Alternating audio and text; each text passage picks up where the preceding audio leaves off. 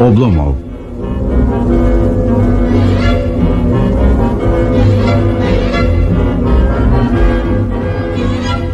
Birinci bölüm.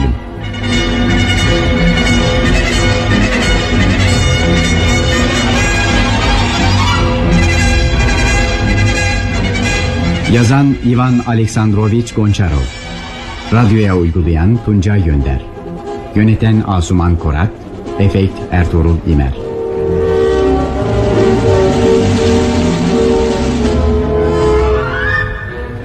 Bu bölümde oynayan sanatçılar: anlatan Zafer Ergin, Oblomov Yıldırım Önal, Zahar Ergün Uçucu, Tarantiyev Erol Kardeseci, Alekseyev Mithat Demokan.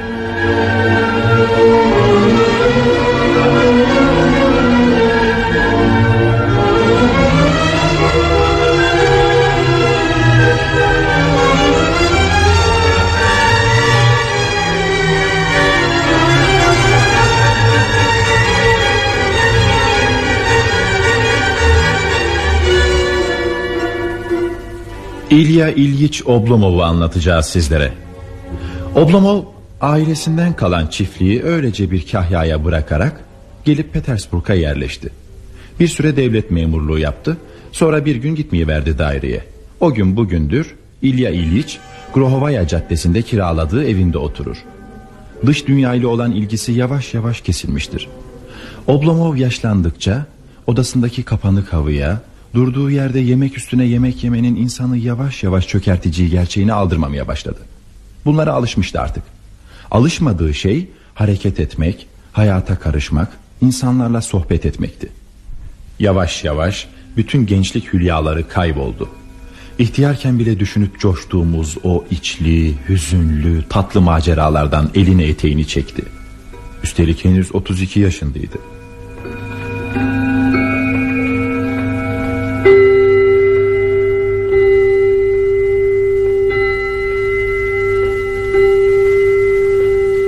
Beş, 6, 7, 8, 9, 10.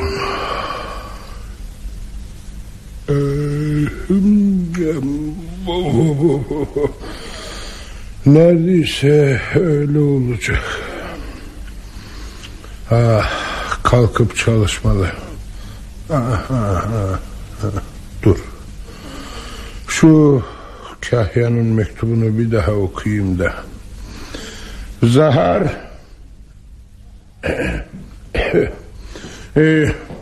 Zahar. Neredesin be adam Zahar? Buyurun efendim. Dün kahyadan gelen mektubu bulsana bana. Hangi mektup? Ben mektup falan görmedim. Postacı sana vermişti ya. Kirli bir zarf canım. Nereye koydunuz ben ne bileyim. Senin bir şeyden haberin olmaz ki.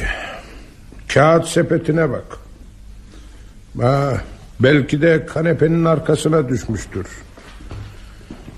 Hani o kanepenin arkası tamir edilecekti Zahar. Gidip marangozu getirmek pek mi zor geliyor sana? Üstelik kıran da sensin. Hiçbir şey düşündüğün yok. Ben kırmadım, kendi kendine kırıldı. Eşya bu, 100 yıl durmaz ya. Elbet bir gün kırılacak. Suyumu hazırladın mı? Yıkanacağım ben. Çoktan. Niçin kalkmıyorsunuz İlya İlyiç? Gelip zamanında haber verseydin çoktan kalkmış olurdum. Hadi git hadi. Ben de şimdi geliyorum. Sonra da çalışacağım. Ne? Yazı yazacağım. İlya İlyiç, çalışmak niyetindeyseniz bari şu bizim hesaplara da bakıverin. Borçlarımız var. İşte kağıtlar da burada. Hangi hesaplar? Ne borcu? Kasabı, manavı, çamaşırcısı, fırıncısı hep para istiyorlar. Bir de bakkal var. İşleri güçleri para. Bu hesapları bana teker teker vereceğine ne diye böyle toptan getiriyorsun? Baktığınız yok ki, her seferinde yarın deyip atlatıyorsunuz. Peki bugün de yarına kalamaz mıydı? Kalamazdı, adamlar fazla sıkıştırıyorlar. Bugün ayın biri hem. Hemen ne biçimsiz işler. Peki. Ne duruyorsun orada? Bırak kağıtları masanın üstüne. İşte kalkıyorum. Bakın. Her tarafımda tutulmuş. Sen hala orada mısın? Buradayım ya. Gitsene be, adamı işte kalkıyorum bak.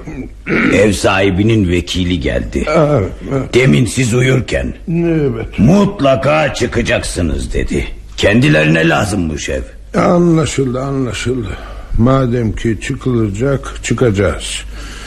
3 aydır hep aynı hikayeyle başımı ağrıtıyorsun. Ama beni sıkıştırıyorlar. Çıkacağız desene sen de. Diyorum fakat artık dinlemiyorlar. Bir aydır hep böyle söylüyorsunuz ama gitmiyorsunuz dediler. Karakola haber vereceklermiş. Versinler. Hava biraz ısınınca gideriz. 2-3 haftayı geçmez. 3 hafta mı dediniz? Vekil 15 gün sonra işçilerin geleceğini söyledi. Yarın ya da öbür gün çıkmamızı istiyorlar. Vay. Amma da aceleci insanlar. Sen bana baksana. Bir daha bu ev işinden söz etmeyeceksin. Kendine gel, anladın mı? Ama ben ne yapayım? Sorduğu şeye bak. Ne yaparsan yap. Beni kapı dışarı edilmekten kurtaracaksın. Peki ama İlya İlyiç, efendiciğim, evet. Ben nasıl hallederim bu işi? Ev benim değil ki. Kovarlar. Hem... İşte bir misafir. Bense daha yataktan kalkmadım. Hadi Zahar, koş kapıyı aç. Kim olabilir ki bu kadar erken? Ya Volkov'tur ya da Sudbinski. Ay, kalkmadı daha.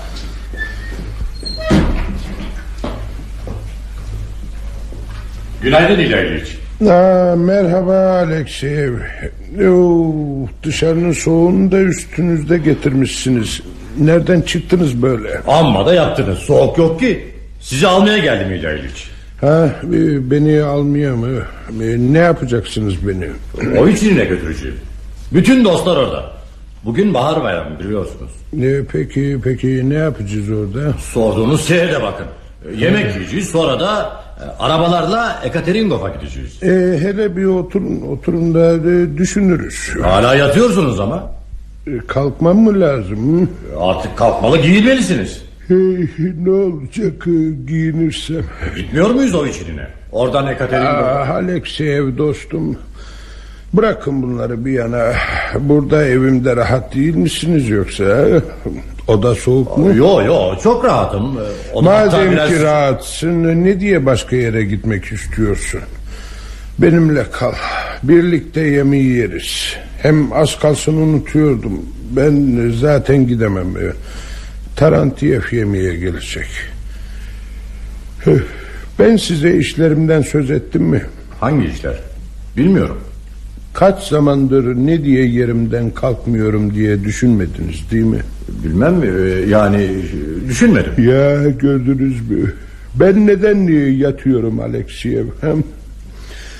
İşin içinden nasıl çıkacağımı düşündüğüm için yatıyorum.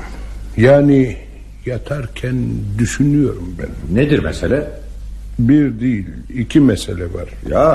Ya. Birincisi, beni evden kapı dışarı ediyorlar. Düşünün bir kere, kalkıp gitmem lazım. Patırtı, gürültü, bir sürü iş. Düşünmeye bile cesaretim yok. Ev sahibi hiç durmayın, çıkın diyor. Kötü bir durum, öyle değil mi? Kötü de söz mü Alekseyev? Kötü de söz mü? Berbat bir durum. Peki niye karar verdiniz? Şimdilik hiçbir şey. Zahar düşünüp bir çaresine baksın. Bunca yıllık uşağım. Bir de ikinci mesele var ki işte felaket o. Bakın kahyam ne yazıyor.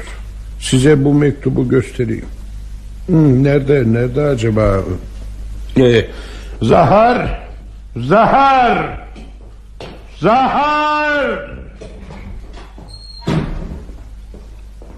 Mektubu bulamadın mı? Nasıl bulayım? Hangi mektubu istediğinizi nasıl bileyim? Okumak biliyor muyum sanki? Zarar yok. Sen gene ara. Dün akşam bir mektup okuyordunuz. Ondan sonra görmedim.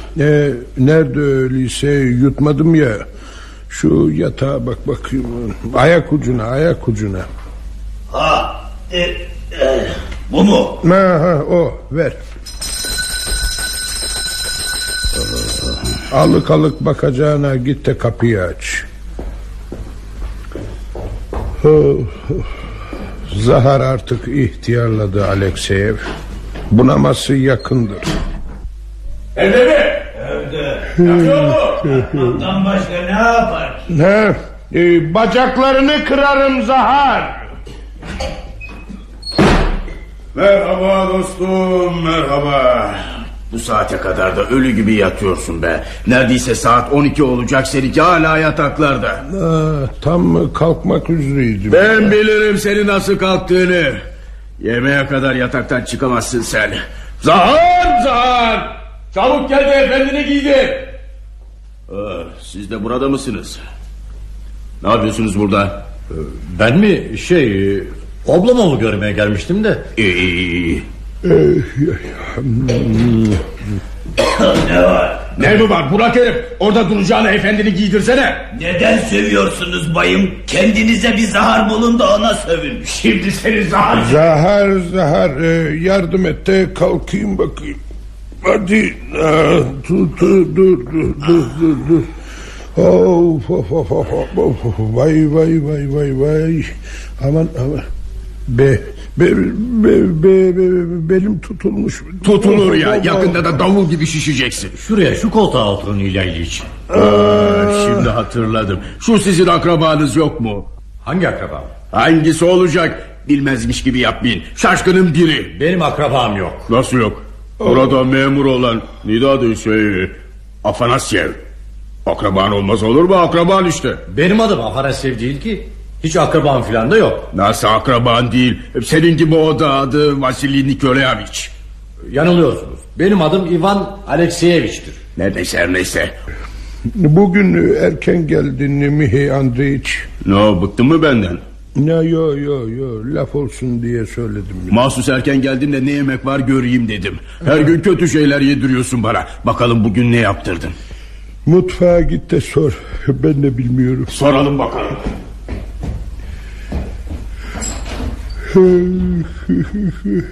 Kim bu? Arkadaşım. Ne biçim arkadaş? İlya İlyiç. Çok kaba bir adam.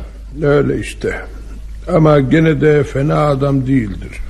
Akrabam var diye tutturdu. Tanımam etmem. Tutturuyor bazen. Hep beni ziyarete gelir.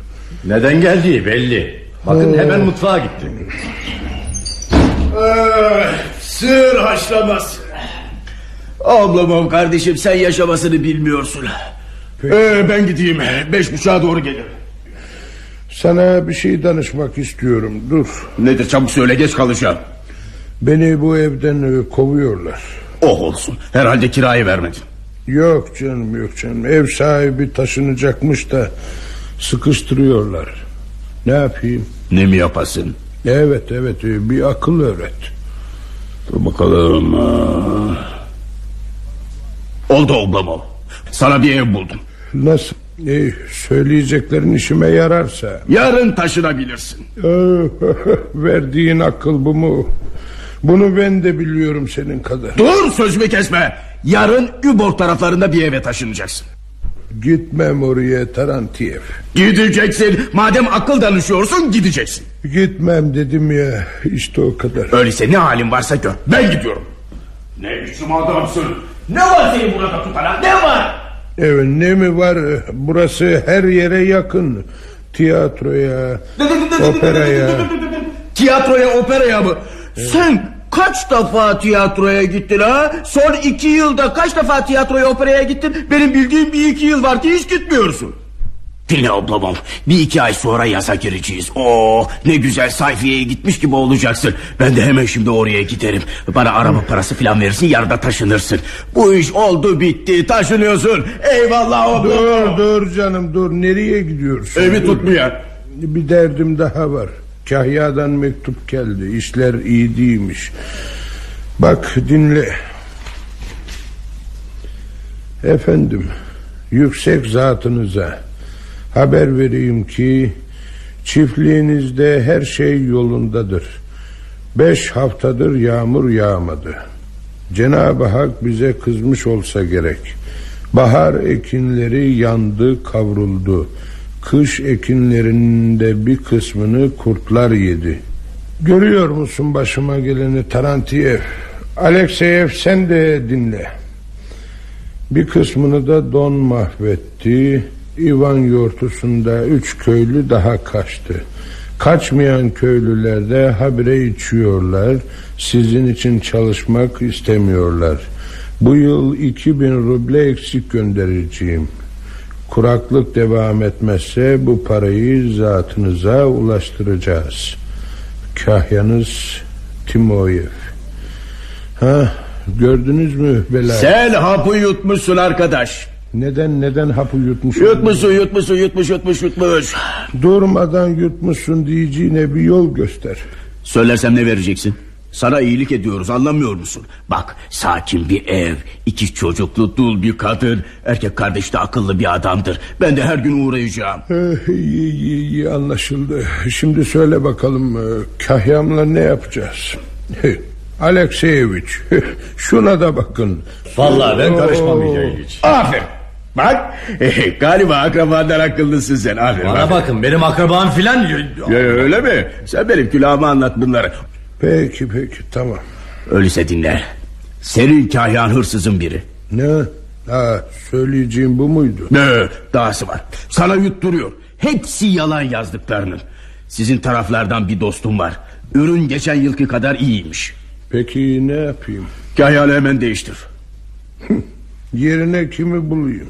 Ya bulacağım daha kötüyse? 12 senedir çiftliğe gitmedim. Kendin gitmelisin. Yazı orada geçir. Sonbaharda da bana tutacağım yeni eve gelirsin. Yeni bir eve taşınmak, çiftliğe gitmek.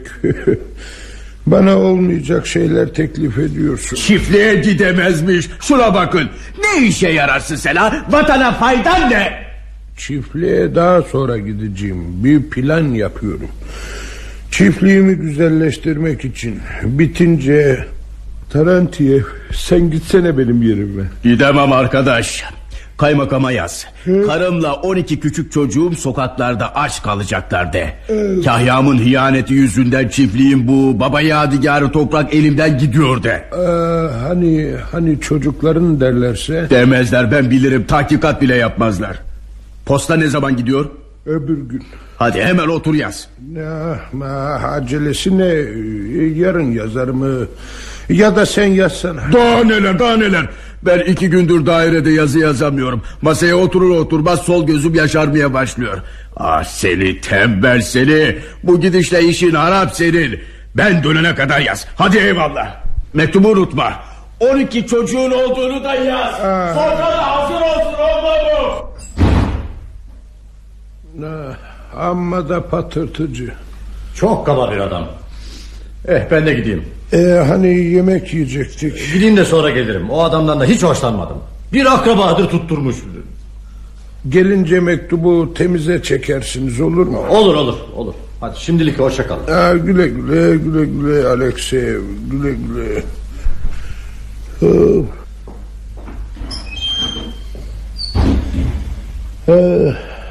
Zahar, ne bekliyorsun orada? Suyunuz soğudu. Yeniden ısıttım. Yıkanmayacak mısınız? Sonra. Ama gene soğuyacak. Soğusun be adam. Görmüyor musun? Düşünüyorum. Biraz uzanacağım. Kalkınca yıkanırım.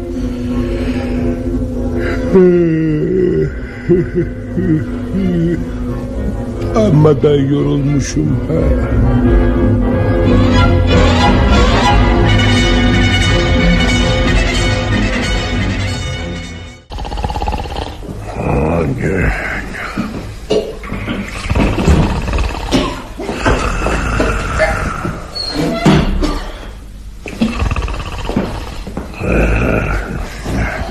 İlya İlyiç.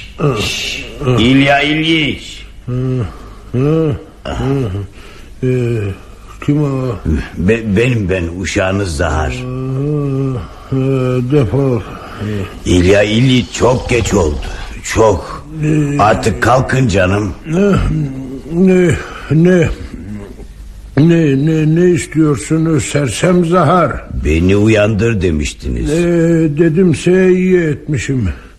Hadi şimdi git, artık karışma. Gitmem. Peki bırak şu kolumu, bırak, şimdi kalkarım peki. Biliyorum, bırakırsam gene uyuyacaksınız. Hadi kalk, hadi. Rahatınızı bozmak istemezdim ama yapılacak çok işiniz var. Ev sahibinin vekili gene geldi. Kovsaydın. Nasıl kovarım efendim? Bir haftaya kadar mutlaka çıkmalıymışız. Bana bundan söz etmeyeceksin demedim mi? Ama efendiciğim... Sen zehirli bir adamsın Zahar. Ben mi? Zehirli miyim? Evet, zehirlisin. Hayatımı zehir ediyorsun. Ben zehirli değilim. Öyleyse bu ev meselesini ne diye başıma kakıp duruyorsun? Hem de tam uykudan uyandığım sırada. Benim elimde ne var? Ya benim elimde ne var? Sabahleyin ev sahibine yazarım diyordunuz. Yazarım. Her şey birden olmaz ki. Şimdi yazsanız. Şimdi mi? Aptal uşak. Sen bu işleri odun kesmek gibi kolay mı zannediyorsun? Bak işte mürekkep de yok. Ya. Şunda biraz var. Nerede var? İşte. Ya kağıt. Bir dakika. Dün buralarda bir parça kağıt gördüydüm ya. Aha, işte. Sen buna kağıt mı diyorsun? Pekala, kağıt işte. Hiçbir şeye baktığın yok ki. Tabii zehirlisin. İlya İlyiç, ben de Tanrı'nın kuluyum. Bir zehirli lafı tutturdunuz. Ben ihtiyar efendimin zamanında doğdum, büyüdüm. O bana köpek yavrusu derdi, kulaklarımı çekerdi. Fakat hiçbir zaman sizin gibi söylemezdi. Günahtır böyle sözler kullanmak. Kapı. Duydum. Git bak bakalım.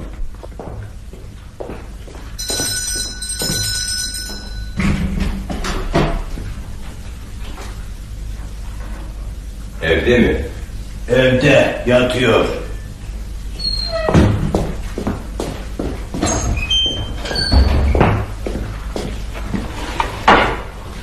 Merhaba İlya. Merhaba doktor, hoş geldiniz. Sizi hangi rüzgarlar attı buralara böyle? Baktım ki hep iyisin. Beni çağıracağın filan yok. Kalktım kendim geldim. Yo şaka söylüyorum. Sizin üst kattaki komşuya gelmiştim. Geçerken uğrayayım dedim. Teşekkür ederim. Komşum nasıl? 4-5 hafta dayanabilir. Belki de sonbahara kadar. Ciğerleri bitmiş. Yolcu aziz. Siz nasılsınız? Çok fenayım doktorcuğum. Ben de sizi çağıracaktım. Ne yapacağımı bilmiyorum. Midemde bir ağırlık var. Yanmalar duyuyorum. Fena nefes alıyorum. Verin bakayım nabzınızı. Öksürüyor musunuz? Evet, geceleri bilhassa yemeklerden sonra. Başınız ağrıyor mu? Devamlı, arada sırada? Evet ağrıyor. Sabahları daha çok. Çarpıntınız var mı? Bilseniz ne çok. Bir de arkanızı dinleyelim. Sırtınızı açacağım. Oldu, iyi. Nefes alın.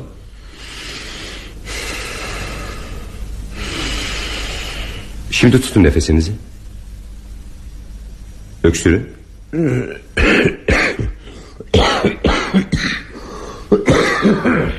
Ne oldu doktor? Neden sustunuz? Eğer bu şartlar içinde 3 ay daha yaşayacak olursanız, bu iklimde böyle boyna yatarak bu yağlı ağır yemekleri yemekte devam edecek olursanız, çok sürmez kalpten ölürsünüz. Ölür müyüm? Evet aziz. Ne yapayım öyleyse? Söyleyin Allah aşkına. Bir kere ayağa kalkmalısınız. Sonra yağlı yemekler yemeyeceksiniz.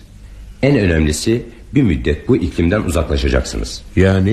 Yani seyahate çıkacaksınız. Seyahat mi dediniz? Evet, neden şaştınız? İnsaf doktor. Seyahat etmeme imkan var mı? Anlamadım. Ne gibi bir engel var? Ne gibi mi? Her türlüsü var. Paranız mı yetmiyor? Elbette ya. Baksanıza şu kahyanın yazdıklarına. Mektup nerede? Hey Zahar! İşin bu yanı beni ilgilendirmez. Benim vazifem size muhtaç olduğunuz hava değişimini tavsiye etmek. Güzel, çok güzel bir tavsiye. Ama beni nereye göndermek istiyorsunuz? Ne yapacağım orada? Ya Kissingen'e ya Eris'e içmelere gidin. Haziran'la Temmuz'u orada geçirin. Sonra yukarılara doğru çıkarsınız. Mesela İsviçre'ye yahut Tirol'e. Üzüm kürü için orada Eylül-Ekim'i geçirirsiniz. Daha da neler. Sıkılmak, üzülmek yok. Evet, dile kolay. Sizin kahyanızdan mektup aldığınız yok. Öyle fazlaca da düşünmeyeceksiniz. Düşünmek de mi yasak? Ya çiftliğin planları ne olacak? Odun muyum ben? Ben orasına karışmam. Görevim sadece sizi uyarmaktır. Kendinizi hiçbir şeye fazla vermemelisiniz. At gezintileri, dans, açık havada yumuşak beden hareketleri, hoş konuşmalar, bilhassa kadınlarla. Kalbiniz yalnız tatlı hafif duygularla çarpmalı. Daha? Sonra okumaktan, yazmaktan vazgeçmelisiniz.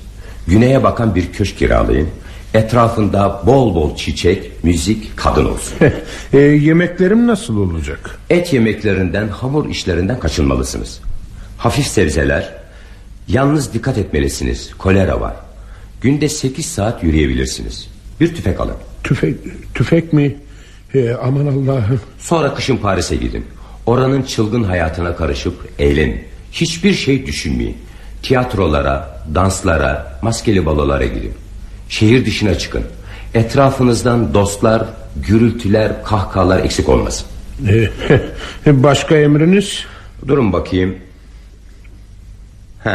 Deniz havasını da deneseniz fena olmaz.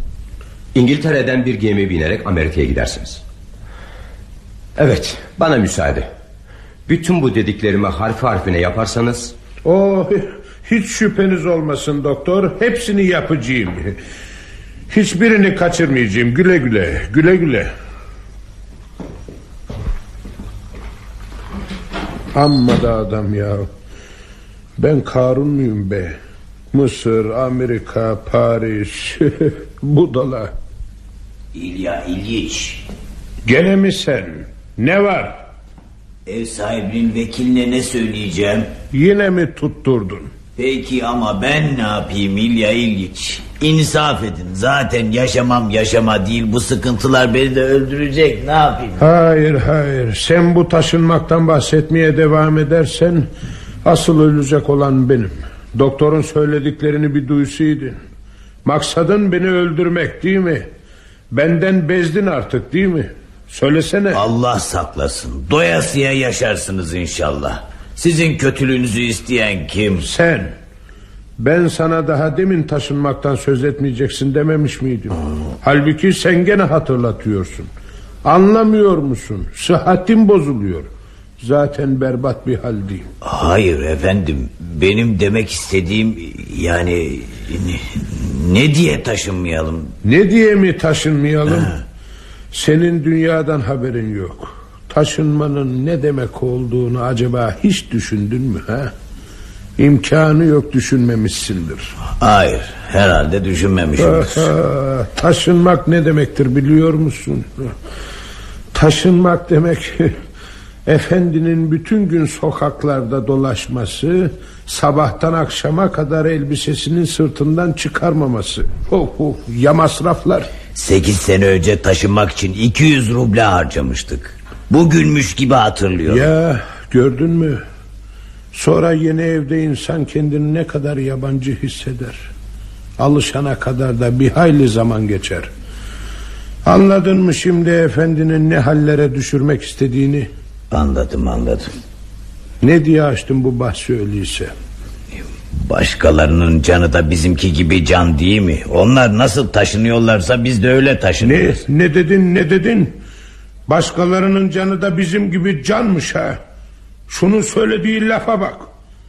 Demek sen beni başkalarından hiç ayırt etmiyorsun, öyle mi? Ama İlya İlyiç, ben başkalarından farkınız yok demedim ki. Defol karşımdan, bağırtma beni, gözüm görmesin seni. Başkalara defol be adam, defol. Zahar, sana soru sordum. Efendine bu kadar acı bir söz nasıl edebilirsin? Sen ki onu bebekken kollarında taşıdın. Sen ki ona ömrün boyunca hizmet ettin. Sen ki onun ekmeğini yedin. Bağışlayın İlya İlyiç, bir aptallık ettim. Ben burada bütün gün bütün gece çalışıyorum. Bazen baş ağrılarıyla uyanıyorum. Kalbim durur gibi oluyor. Sağa dönüyorum. İşleri nasıl düzelteceğim diye kafa patlatıyorum. Bütün bunlar kimin için? Kimin için olacak? Oblomovka için, köylülerim için, senin için. Şurada battaniyeyi başıma çekip bir kütük gibi yattığım zaman beni uyuyor mu sanıyorsun? Hayır, uyumuyorum ben. Düşünüyorum. Nasıl edeyim de Oblomovka'daki köylülerim yoksulluk çekmesinler, gözleri başkalarında olmasın, kimseyi kıskanmasınlar, kıyamet gününde Tanrı'ya benden şikayet etmesinler, hayır dualarını alayım. İşte benim arpacı kumrusu gibi düşündüğüm bu. Nankör insanlar. Ah İlya İlyiç, sevgili efendim, etmeyin böyle. Etmeyin, Allah rızası için etmeyin. Neler söylüyorsunuz? Ah ulu Tanrım, nedir durup dururken başıma gelen? Hele senin böyle bir şey söylemeye nasıl dilim vardı? Meğer koynumda yılan beslemişim. Yılan? Ben ne zaman yılan dedim? Ben bu uğursuz hayvanı rüyamda bile görmedim. Bense hazırladığım tasarıda sana bir ev, bir sebze bahçesi, aylık erzak ve maaş düşünüyordum. Kahyam, başuşağım, vekilim olacaktı. Köylüler sana yerlere kadar eğilip selam verecek. Herkes seni Zahar Trofimiş diye çağıracaktı. Ama ne yapsam boşuna. İyilik nedir bilmiyorsun. Beni başkalarına benzetiyorsun. Bu mu benim mükafatım? Bu mu efendine saygı ve şükran? Allah. Hadi git, hadi.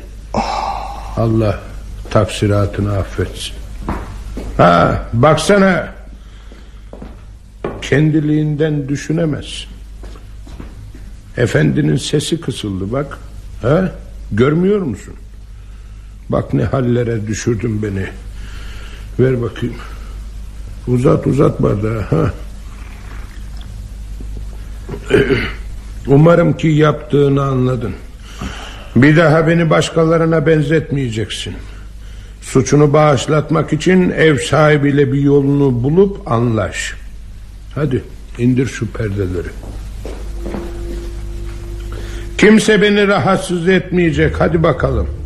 4:30'da uyandır.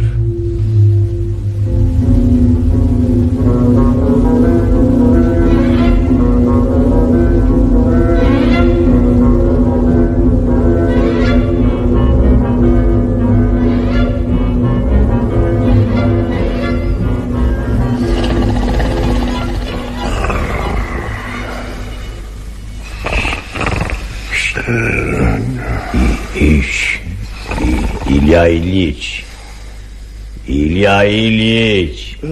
Kalkın, saat 4:30 oldu. 4:30'da uyandır demiştiniz. Saat 4:30. Ne istiyorsun? Uyandır demiştim. Aman yarabbi, ne adam yahu. Bırak bir dakika uyuyayım. Bir dakikadan ne çıkar? Olmaz İlya İlyiç, sizi bırakayım da sonra neden uyandırmadı diyesiniz değil mi?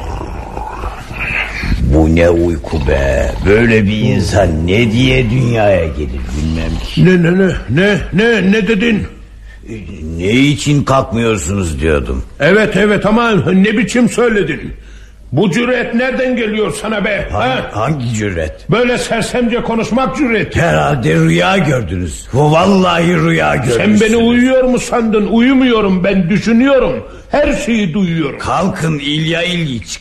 Bakın ne oldu? Beni rahat bırak Zahar sersemi. Kalkın diyorum size. Bırak beni be, bırak beni. Çekme şu kolundan. Kalkmazsanız bırakmam. Dur ben sana gösteririm. Efendisini zorla rahatsız etmek neymiş şimdi gösteririm sana. Vurmayın efendim.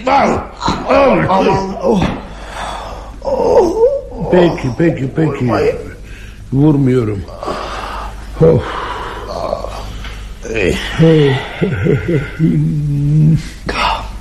Yalnız bana kıvas getir bakayım.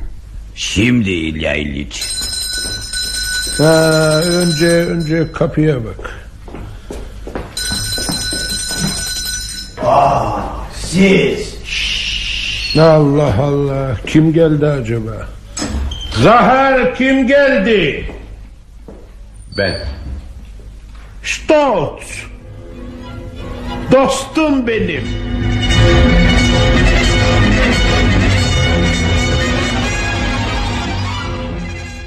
Stolz, dostum. İlya, gel seni bir kucaklayayım. Kardeşim benim. Ne özledim seni bilemezsin. Ya ben İlya, ya ben. Nereden çıktın böyle birdenbire? Biraz önce geldim. Nasılsın İlya? Hı? Söyle bakalım, işler nasıl gidiyor, iyi misin? Nerede Andrei, nerede? Sıhhatim berbat. Yok canım, neyin var? Bu arpacıklar beni öldürecek. Geçen hafta bir tane sağ gözümde çıktı, şimdi de sola geçiyor. Bu kadarcık mı? Çok uyuyorsun da ondan. Bu kadarcık olur mu? İçimde yanmalar var. Biraz önce doktor geldi. Söylediklerini işitmeliydin. Ya Avrupa'ya gidersin diyor, yahut da işler fena. Peki gidecek misin? Yo. Neden? Gitmeyeceğim. Nasıl giderim canım? Neler söyledi bilsen neler. Dağlarda yaşayacakmışım, Mısır'a gidecekmişim, Amerika'ya gidecekmişim. Peki ne var bunda? Mısır'a 2 haftada, Amerika'ya da 3 haftada gidebilirsin. Sen de mi ya? Aklı başında adam olarak bir seni biliyordum, sen de sapıttın. Amerika'ya, Mısır'a kimler gider? İngilizler. Allah onları böyle yaratmış. Zaten memleketlerinde oturacak yerleri de yok. Bizde kim gider sanki? Belki hayatından bezmiş bir zavallı. Çok zor, çok. Ya çok. bak sahi çok zor iş. Bir arabaya binmek, bir vapura binmek, temiz hava almak, yabancı memleketler, şehirler, adetler, acayip şeyler görmek. Seni. Niye? Neyse bırakalım hadi. İşlerin nasıl? Oblomov kadar ne var ne yok? Sorma. Ne var, ne oldu? Ne olacak?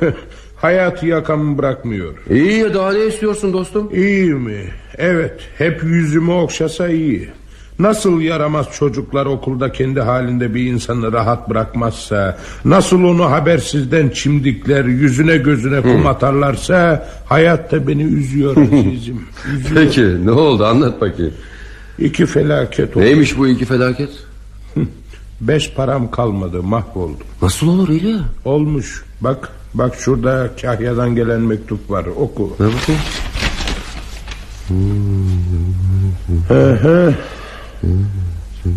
Ya görüyor musun? Köylüler kaçtı diyor. 2000 ruble az göndereceğim diyor. Anlayacağın mahvoluyorum. Ne hınzır şu senin Kahya. Köylüleri kendi bırakmış, sonra da şikayet ediyor. Bırak şunları serbest, nereye eserlerse gitsinler. Nasıl olur ya, hepsi giderlerse? Gitsinler. Kimin işine geliyorsa o kalır. Vehliova'dan şose geçecek dostum, orada bir durak yapılacak. Böylece Oblomovka büyük yola yakın olacak. Şehirde de panayır kurulacak. Ah tanrım, bir bu eksikti. Dünyadan uzak ne kadar rahattık. Şimdi panayır, yol, istasyon çıktı başımıza. Köylüler hep şehre gidecek. Tüccarlar rahatımızı kaçıracak. Felaket. Felaket falan değil. Bana bak İlya, sen bu yıl mutlaka köye gitmelisin. Bana bak, köyde bir okul açsana. Böyle şeylerin zamanı mı? Tabii zamanı dostum, tabii zamanı. Çiftliğe gitmelisin diyorum sana, anladın mı? Doğru, gitmeliyim. Ama planlarımı daha bitirmedim. Ah Andrei, ah. Yalnız bu çiftlik işi olsa, daha ne dertler var. Ne var başka? Evden çıkarıyorlar. Neden? Çıkacaksın diyorlar, işte o kadar. Ah seni şımarık çocuk. Bir ev değiştirmek bu kadar zor mu? İş mi ya bu? Köye değil ya. Köye gitmelisin. Peki planlar? Bak dinle beni. Burada yapacağın planlarla hiçbir şey olmaz. Oblomov kadar her şeyi yakından göreceksin. Ona göre yapacaklarına karar verirsin. Hem bu plan işi de uzun sürdü gibi geliyor bana. İyi bir şey olsun istiyorum da. Bırak canım sen de. Sen hiç dışarı çıkmıyor musun Allah aşkına? Ha? Eşe dosta falan gitmiyor musun? Hiç çıktığım yok. Hep evde oturuyorum. Tabii planlar yüzünden. Sonra da bu ev işi çıktı. Bereket Tarantiyev bir ev bulacak. Of ne diye bu adamı eve sokarsın anlamıyorum. Sade eve sokmakla kalsa adam buraya kahveymiş gibi girip çıkıyor. Efendinin gömleğiyle yeleğini aldı, bir daha yüzlerini göreceğimiz yok. Şimdi de fıra istiyor. Ah Andrei Ivaniç, biraz azarlasanız. Sana ne bu işlerden? Hadi defol git işine hadi. Hayır. Bana bak İlya. Burada hiç kitap görmüyorum yoksa... İşte bir kitap var orada. Neymiş o bakayım? Bak hele Afrika'da seyahat. Kaldığın sayfada küflenmiş. Gazete falan da göremiyorum ortalıkta. Okumuyor musun yoksa? Gazetelerin harfleri küçük, gözlerimi bozuyor. Olur şey değil ya, olur şey değil. Yatağının üzerinde hamur gibi kıvrılıp kalmışsın. Evet doğru, hamur gibi. Evet, bir yılda büyük gelişme. İtiraf etmek bir mazeret mi? Mazeret olsun diye söylemiyorum Andrei. Sadece sorduklarına cevap veriyorum. Bu uykudan uyanmalısın dostum. Uyanmalısın. Denedim ama olmadı. Bir daha da deneyemem artık. Hiçbir şey beni çekmiyor Andrei. Hiçbir isteğim yok. Kafam bomboş. Rahat bir uykuda. Neyse. Sen nereden geliyorsun bak? Kiev'den. 2 hafta sonra da Avrupa'ya gideceğim. Bana bak İlya, sen de benimle gelsene. Peki belki gelirim. Öyleyse otur, pasaportun için bir dilekçe yaz. Yarın götürür verirsin. Yarın mı? Dur biraz canım. Belki önce köye gitmeli, Avrupa'ya daha sonra. Niçin sonra? Bir defa şu göbeği erit de kafanı uykudan uyandır. Hayatından bezmişe benziyorsun. Doğru söylüyorsun Andrei, bezmiş. İlya bu halde bırakamam seni. Hadi giyin bakayım. Bak seni nasıl canlandırırım. Zahar. Buyurun efendim. Zahar İlya için elbiseler de ver. Ne söylüyorsun Allah aşkına? Tarantiyev'le Alekseyev yemeğe gelecekler. Sonra... Zahar ver elbiselerini. Peki Andrei Ivanoviç, şimdi ayakkabılarını da boyayıvereyim. Ne, daha boyamadın mı? Saat 5 oldu. Geçen hafta boyamıştım, giymediniz. Durdukları yerde gitmiş boyalar. Peki boyasız getiririm. Bavulumu da salona al, ben de burada kalacağım. Hazır ol İlyas, seni tekrar insan içine sokacağım.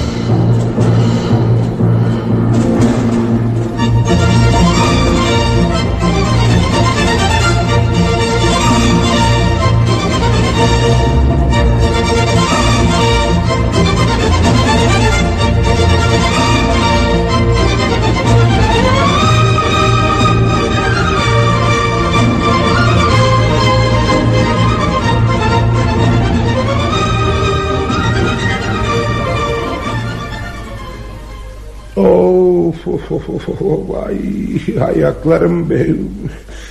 Zahar, orada alık bakacağına gel de ayakkabılarımı çıkar. Ne homurdanıyorsun? Size kim bütün gün dolaşın diyor. Fazla konuşma da işine bak hadi. Bu gece amma eğlendik ha. Bütün gün fotinlerim ayağımdan çıkmadı. Buna mı eğlenmek diyorsun sen? Sevmiyorum bu hayatı. Bana bak, bu hayatta sevmediğin ne? Her şey. Durmadan öteye beriye koşmalar, küçük ihtiras oyunları, açgözlülükler, rekabetler, dedikodular, birbirine çelme atmalar, daha sayayım mı? Yaptıkları bütün iş bu. Öyle insanlar arasında kaldım ki insanlığın haysiyeti, bütünlüğü nerede kaldı diye soruyorum. Zar, hırkamı ver. Ama toplumun bu söylediklerinle uğraşması gerek İlya. Herkes bir şeylerin peşinde, hayat bu. Toplum, hayat. Ama ne hayat. Senin o salon adamlarının hepsi de benden uyuşuk. Benim gibi yatakta uzanmıyorlar ama bütün gün sinekler gibi aşağı yukarı inip çıkıyorlar. Bir odaya giriyorsun, bakıyorsun herkes karşılıklı oturmuş, ciddi ciddi duruyor. Yaptıkları nedir? İskambil oynuyorlar.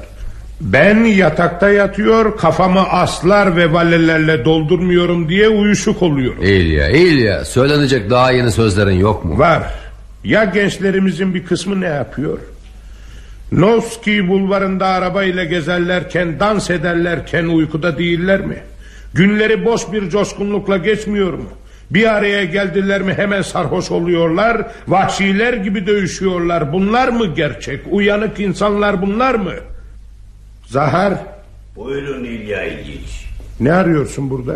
Burada mı? Hiç. Hadi git yat hadi. Hep uykusuzluktan şikayet edersin. Böyle kazık gibi duracağına git de uyu. Gidiyorum. Uyursun kabahat, uyumazsın kabahat. Allah canımı alsa da kurtulsa. Dostum, söyleyeceklerin bitti mi? Bitmedi. İhtiyarlardan da söz edeceğim Andrei. Onlar da buluşuyorlar, birbirlerini yemeğe davet ediyorlar ama aralarında ne konukseverlik var ne de karşılıklı sevgi. Bütün amaçları aşçılarının güzelliğini göstermek, salonlarını göstermek, orada olmayanları çekiştirmek. Falanca budalaymış, filanca ahmakmış, bilmem kim hırsızmış, bilmem kim aşağılıkmış. Hep bunlar. Bir temiz gülüş yok, candan bir sevgi yok. Ne biçim hayat bu, toz. Yo istemiyorum, istemem. Benim oradan alacağım bir şey yok. Biliyor musun İlya, eski kitaplarda da bunlar yazılıdır. İstediğin kadar alay et dostum. Farkında değil misin sanki? Bir arkadaşları başarıya ulaştı mı betleri benizleri solmuyor mu? Ayağını kaydırmak için uğraşmıyorlar mı? Dedikodu yapmıyorlar mı? Ve bütün bunları yaparken o zavallının yüzüne gülmüyorlar mı? Haklısın ama... Aması maması yok dostum. Ha böyle patırdı gürültü etmişler, ha uyumuşlar. Biliyor musun, alçak gönüllü bir davranış, sessiz sakin bir iş yolu seçmek ve orada derin bir iz bırakarak yürümek işlerine gelmez.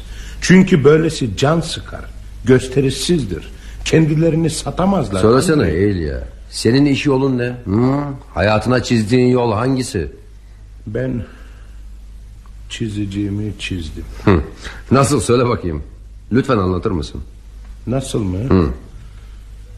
Köye gideceğim. Köye gideceğim diyorsun ama gitmiyorsun ki. Planımı bitirmedim, hem de yalnız değil, evlenip gideceğim. Öyle mi? Ne bekliyorsun?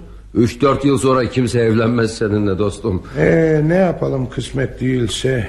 Evlenecek param da yok. Ya Oblomovka ne oluyor? 300 köylün ne oluyor? Neye yarar? 2 insanı geçindirmeye yetmez. Ya çocuklarımız da olursa? Koca bir toprak. 300 köylü mü yetmez? Hadi canım sen de. Bilmem ki, belki de.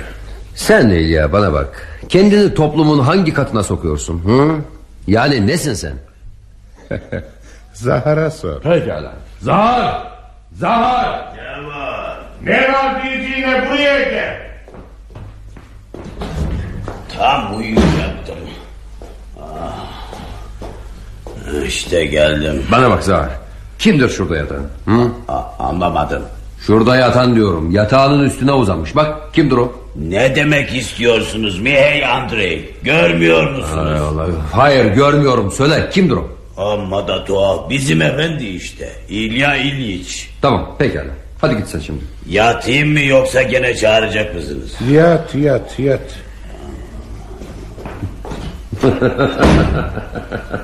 Efendi ha? Şey demek istiyorum. Hayır. Sen bir efendisin. Peki ne farkı var? Ha bey, ha efendi. Bey öyle bir efendidir ki İlya. Çoraplarını kendi giyer, çizmelerini kendi çıkarır. Andrei, benimle böyle konuşacağına bana yardım et. Ben de memnun değilim kendimden. Her şeyi biliyorum, anlıyorum, fakat kuvvetim yok, iradem yok Andrei. Bana iradeni, zekanı aşıla, o zaman istediğin yere götür. Belki peşinden gelebilirim ama yalnız başıma hiçbir yere kımıldayamam. İlya, sen misin bunları söyleyen? Preçistinki'den Kodrinio'ya yürüdüğün zamanlar ne çevik bir çocuktun. Hatırlıyor musun? Orada bir bahçe vardı. İki kız kardeşler hatırında mı? Onlara götürdüğün Russoları, Şillerleri, Göteleri unuttun mu? Ne? Sen bunu da hatırlıyorsun ha Andrei? Tabii İlya. Unutur muyum hiç? Onlarla ne hayaller, ne umutlar, ne planlar kurmuştum. Hatta onlara yüreğimden de söz ederdim. Ama sen yokken tabii. Gülersin diye korkardım Andrei. Benim içim öldü Andrei. Öldü. Ve bir daha dirilmedi. Anlamıyorum. Başımdan öyle büyük felaketler, kasırgalar da geçmedi. Hiçbir şey kaybetmedim. Vicdanımda hiçbir leke yok. Gururumu kıracak hiçbir şey olmadı. Ben yıpranmış bir elbise gibiyim. Sebebi ne iklim, ne de iş yorgunluğu. Her insanın içinde bir ateş vardır Andrei. Onu sürükleyen, götüren bir ateş. Benim ateşim söndü. Yakacak hiçbir şey bulamayınca söndü gitti. 12 yıl geçti Andrei. Artık bu uykudan uyanmak isteği de yok içimde. İlya, niçin kendini çıkarmadın bu bataktan? Niçin susup oturmakta inat edecek yerde kendini kurtarmadın? Hı? Kurtarıp da nereye gidecektim sanki? Nereye mi? Hiç değilse Volga'ya, köylülerinin yanına. Orada yapılacak daha iyi şeyler var. Hayatının bir anlamı olurdu, bir amacın, bir işin olurdu İlya. Sen de insana her zaman sert çareler teklif edersin Andrei. Evet İlya, evet. Zaman insanları değiştiriyor. Seni bu halde bırakamam artık. Alıp götüreceğim seni İlya. İlkin Avrupa'ya, sonra da köye.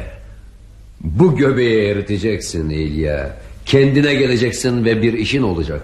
Sahi, gidelim buradan Andrei. Yarın pasaportlarımız için dilekçelerimizi yazarız. Sonra da hazırlanırız. Yarın mı? Yarın mı olacak? Yarın mı olacak bütün bunlar? Ya yarın ya hiçbir zaman İlya. Ya yarın ya hiçbir zaman. Ama bak yani ya ev, ya Zahar, ya Oblomovka, bütün bunları yoluna koymalıyım. Sonra gene yatakta yatmak, paslanmak değil mi? Senin bu haline bir isim buldum. Oblomovluk. Oblomovluk. Evet.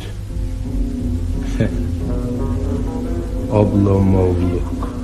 Yarın İlya, anlaştık değil mi? Hı? Ya yarın ya hiçbir zaman, unutma İlya. Hadi iyi geceler dostum. İyi geceler Andrei. Ya yarın ya da hiçbir zaman.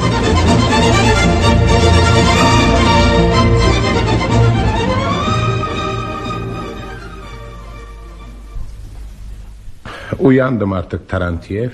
Uyandım. Ne diyeyim, günaydın. Evi tuttum, hemen taşınıyorsun. Hemen mi? Dur yahu. Duramam, kadına söz verdim, kardeşine de. Ah bir görsen ne akıllı adamdır. Canım akıllıysa bana ne? Ne demek sana ne? İnsanın akıllı dostları olmalı, akıllı. Neydi senin o geçen günkü Afanasyev mi ne, akrabasını da tanırım. Allah Allah, amma da tutturdum. Onun Afanasyev adlı akrabası filan yok, insana çatlatırsın. Kim? Ben mi? Sen. Şuna da bakın ya. Senin için cehennemin dibine gidiyorum, ev tutuyorum, her gün evine geliyorum. Sonra da insanı çatlatırmışım. Nankörlük denir buna, nankörlük. Sen nankörün birisin. Hem sen yatsana. Neden? Yat tabii. O zaman daha akıllıca düşünüyorsun. Bana nankör deyip hakaret de etmiyorsun. Kuzum, kim seni şu böyle ayağa kaldıran? Stolz. Ne? Şu Alman mı? Tahmin etmeliydim onun olacağını. Nereden tahmin etmeliyim? Tabii, bilmez miyim ben o Almanın ne hin oğlu hindir. Neden kızıyorsun Stolz'a? Kızıyorum. Baksana seni ne hale getirmiş. Kendine benzetecek. İlya, Ne var? Eşyalarını topla, taşınacaksın. Gene başladın. Dul kadın da kardeş de seni bekliyorlar. Evi tuttuk, anlıyor musun? Tuttuk. Sinirlenme canım, sinirlenme. Ben gidiyorum. Şu uşağını da adam et, adam. Bir an önce toplanmaya bak. 2-3 gün içinde taşınacaksın. Hadi eyvallah. Güle güle Taranti.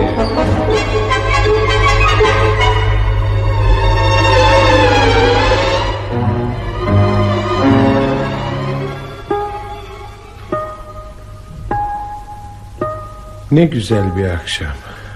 İyi ki beni buraya getirdin Stolz. Bakıyorum da eskisi gibi kızmıyorsun seni sokağa çıkardığıma. Hiç kızmadım sana. Yalnız tembelliğe alışmıştım. Rahatımı bozmak istemiyordum. Zahar şu senin taşınma işinden söz etti. Viborg çok uzak değil mi İlya? Uzak olmasına uzak. Üstelik ben de orada oturmak istemiyorum. Ama ne yaparsın ki evi tuttuk bir kere. Ne zaman tuttun? Ben tutmadım, bir arkadaşım var. Tarantiev, o tuttu. Evet Zahar ondan da söz etti. Bana öyle geliyor ki o adam senin dostun değil, düşmanın. Yok canım. Kaba saba bir adamdır ama yüreği temizdir. Zahar'a göre senin gömleğinle yeleğini almış vermemiş. Sonra her gelişinde de ne koparabilirse 10 ruble 15 ruble alıyormuş. Alıyor almasına ama yalnız benim işlerimi de görüyor. Gördüğü işler sana tuttuğu ev gibiyse halini iyice Arap demektir. İlya, bu adamlardan sakın. Seni saf bulmuş, kandırıyor. Biri sana 300 bin ruble verdi, ne yapardın? Bankaya koyar, faiziyle geçinirdim. Banka az faiz verir. Niçin bir şirkete, mesela bizim şirkete koymazsın? Yo Andrei, beni kafese koyamazsın. Neden? Bana güvenin mi yok? Var tabii, var. Ama her şey olabilir. Şirket iflas ederse 5 parasız kalıveririm ortada. Banka daha sağlam. Peki parayı bankaya koydum diyelim. Faiz geliyor. Sonra? Güzel bir evim, iyi komşularım olurdu. Sabahleyin kalkardım. Gök alabildiğine mavi, hava güzel, bir tek bulut yok. Evimin balkonu bahçelere, kırlara bakar. Öbür taraftan köy görünür. Karımın uyanmasını beklerken hırkamı giyip bahçede sabahın serin havasını içe içe gezinirim. Bahçıvanı bulur, onunla karıma bir demet çiçek toplarım. Dönüşümde balkonun kapısı açılmıştır. Karım sabahlığını giymiş, başına her an uçabilecekmiş gibi duran bir örtü atmış beni beklemektedir. Çay hazır der. Bir çay. Ama ne çay. Bir koltuk. Ama ne koltuk. Çörekler, kaymaklar, tereyağları. Evet İlya, evet devam et. Rahat bir elbise giyerdim sonra. Karımı belinden tutar, ormanda birbirimize dayanarak bir gezintiye çıkarız. Ağır ağır yürürüz. Hayallerimizi söyleriz birbirimize. Mutlu anlarımızı, nabzımızı sayar gibi sayarız. Sonra derenin kıyısına geliriz. Dere şırıl şırıl akmaktadır. Üstünde Meltem hafif ürpertilerle gezinir. Kayaya bineriz. Karım kürekleri hafif hafif çeker ve... İlya şairliğin tuttu galiba. Evet Andrei, hayat konusunda şairim. Çünkü hayat bir şiir. Onu insanlar berbat ediyor. Evet, güzel devam et. Beni de heyecanlandırıyorsun. Eve döneriz Andrei. Mutfağa gidip aşçının yaptıklarına bakarım. Tencerenin kapağını açıp yemeği koklamak, böreklerin sarılmasını, kremanın yapılmasını seyretmek. Andrei, ne hoştur değil mi? Neyse. Yemeği beklerken bir sedire uzanırım. Karım yüksek sesle bir kitap okur bana. Derken misafirler gelir. Sen ve karın söz gelimi mesela. Beni de mi evlendiriyorsun? Sensiz olmaz. Bir iki ahbap daha gelir tabii. Yemeğe otururuz. Dün bıraktığımız yerden konuşmaya başlarız. Şakalar ederiz. Bazen de susar bir şeyler düşünürüz. Ama düşündüklerimiz filancanın işini kaybetmesi yahut Danıştay'daki bir dava değil. Mutlu insanların saadet dolu düşünceleri. Kimse orada olmayan bir dostun aleyhinde söylemez. Kimse sana hele bir kapıdan çık seni de çekiştiririz der gibi bakmaz. Dostların gözlerinde yalnız sevgi görünsün. Şakalarında kötülük yoktur. Her şey, her düşünce saf ve temizdir. Yemekten sonra halis Mekke kahvesi gelir. Hepsi iyi, hepsi güzel fakat İlya, bu anlattıkların babalarımızın hayatı, hatta onların da değil, büyük babalarımızın hayatı. Hayır Andrei, onlarınkinden çok başka. Karım eskiler gibi bütün vaktini reçel ve turşu yapmakla geçirmeyecek. Yumak sarıp durmayacak. Hizmetçi kızlara tokat atmayacak. Müzik, piyano, zarif mobilyalar, kitaplar. Peki sen? Ben de eskiler gibi geçen yılki gazeteleri okumayacağım. Kötü arabalarda gezmeyeceğim, şehriye çorbası ve kaz yemeyeceğim Andrei. Aşçım İngiliz kulübünde ya da bir elçilikte yetişmiş biri olacak. Akşam yemeklerinden sonra karım piyanoya geçip Çaykovski'nin Juliet'inden Arya söyleyecek. Evet, bayılırım o şarkıya. Bak İlya, öyleyse sana birini tanıştıracağım. Olga İlyinski. Çok güzel söyler bu şarkıyı. Bilsen kendisi de ne sevimli bir mahluktur. Kim bilir, belki de bana öyle geliyor. Ona karşı bir zaafım var galiba. Hadi gel, seni Olga ile tanıştırmaya götürüyorum.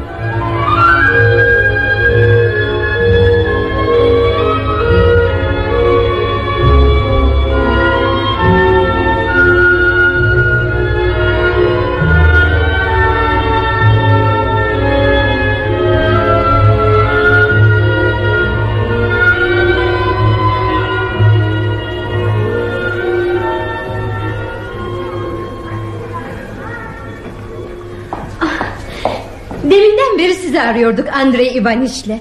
Neden buraya sığındınız kuzum? Hiç. Yani ben biraz sıkılganımdır da. Evet, Andrei Ivaniç sıkılganlığınızdan söz etmişti. Peki o nerede? Salonun öbür tarafında. Sizi arıyor.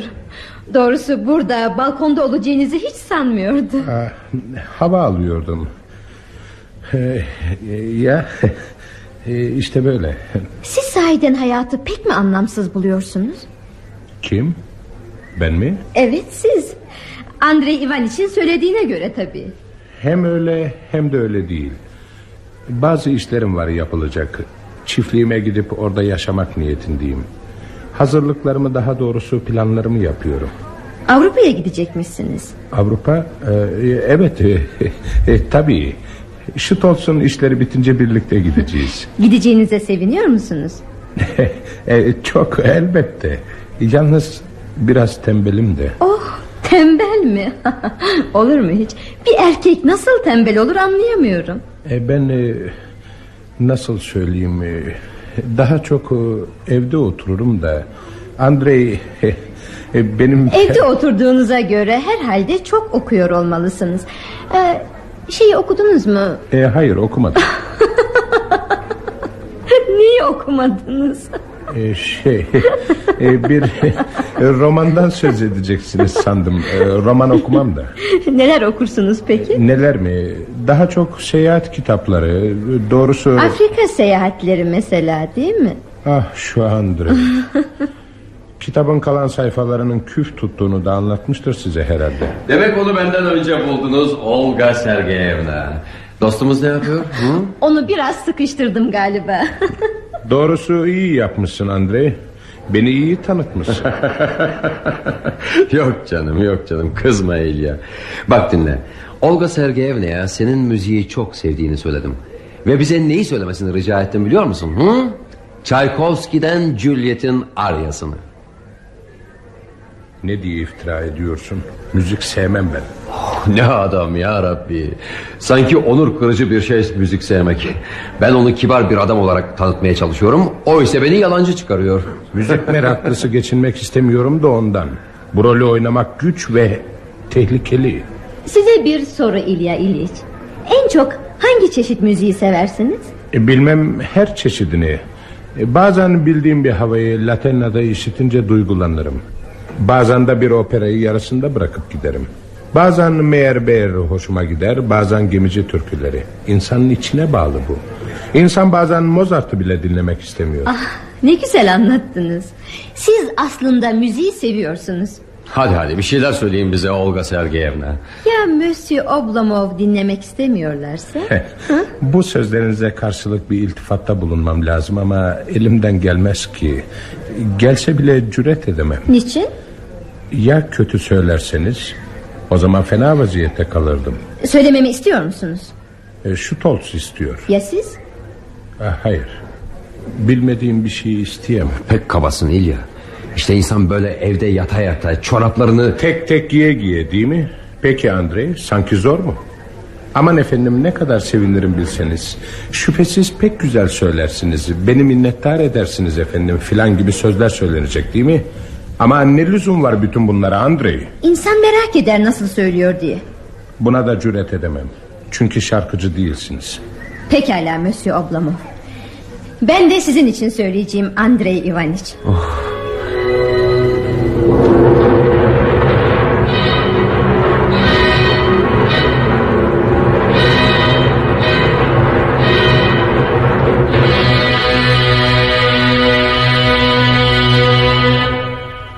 Andrei Ivaniç, bugün nasıl buldunuz? Oblomov'a sorun bakalım ne diyor. Bilmem.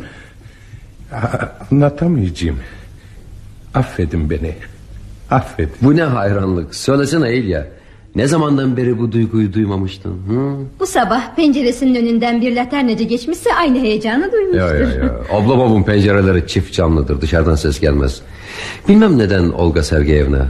Bu akşam söylediğiniz gibi hiçbir zaman söylememiştiniz. Ben kendi hesabıma yıllar var ki böyle güzel şeyler dinlememiştim. İşte benim iltifatım bu. Şimdi izin verirseniz gitmek istiyorum. Görülecek bazı işlerim var. Nasıl isterseniz Andrei Ivaniç. Ben de müsaadenizi rica edeyim. Yok sen kal canım. Nasıl olsa gidip yatacaksın sonra. Hem daha erken değil mi? Hayır kalamam. Gitmeliyim. Peki öyleyse. İyi akşamlar Olga Sergeyevna. Size de Andrei Ivaniç. Beklerim. Bu gece için teşekkürler. Nasıl söyleyeyim? İyi akşamlar. İyi akşamlar. Sizi de beklerim Monsieur Oblomov.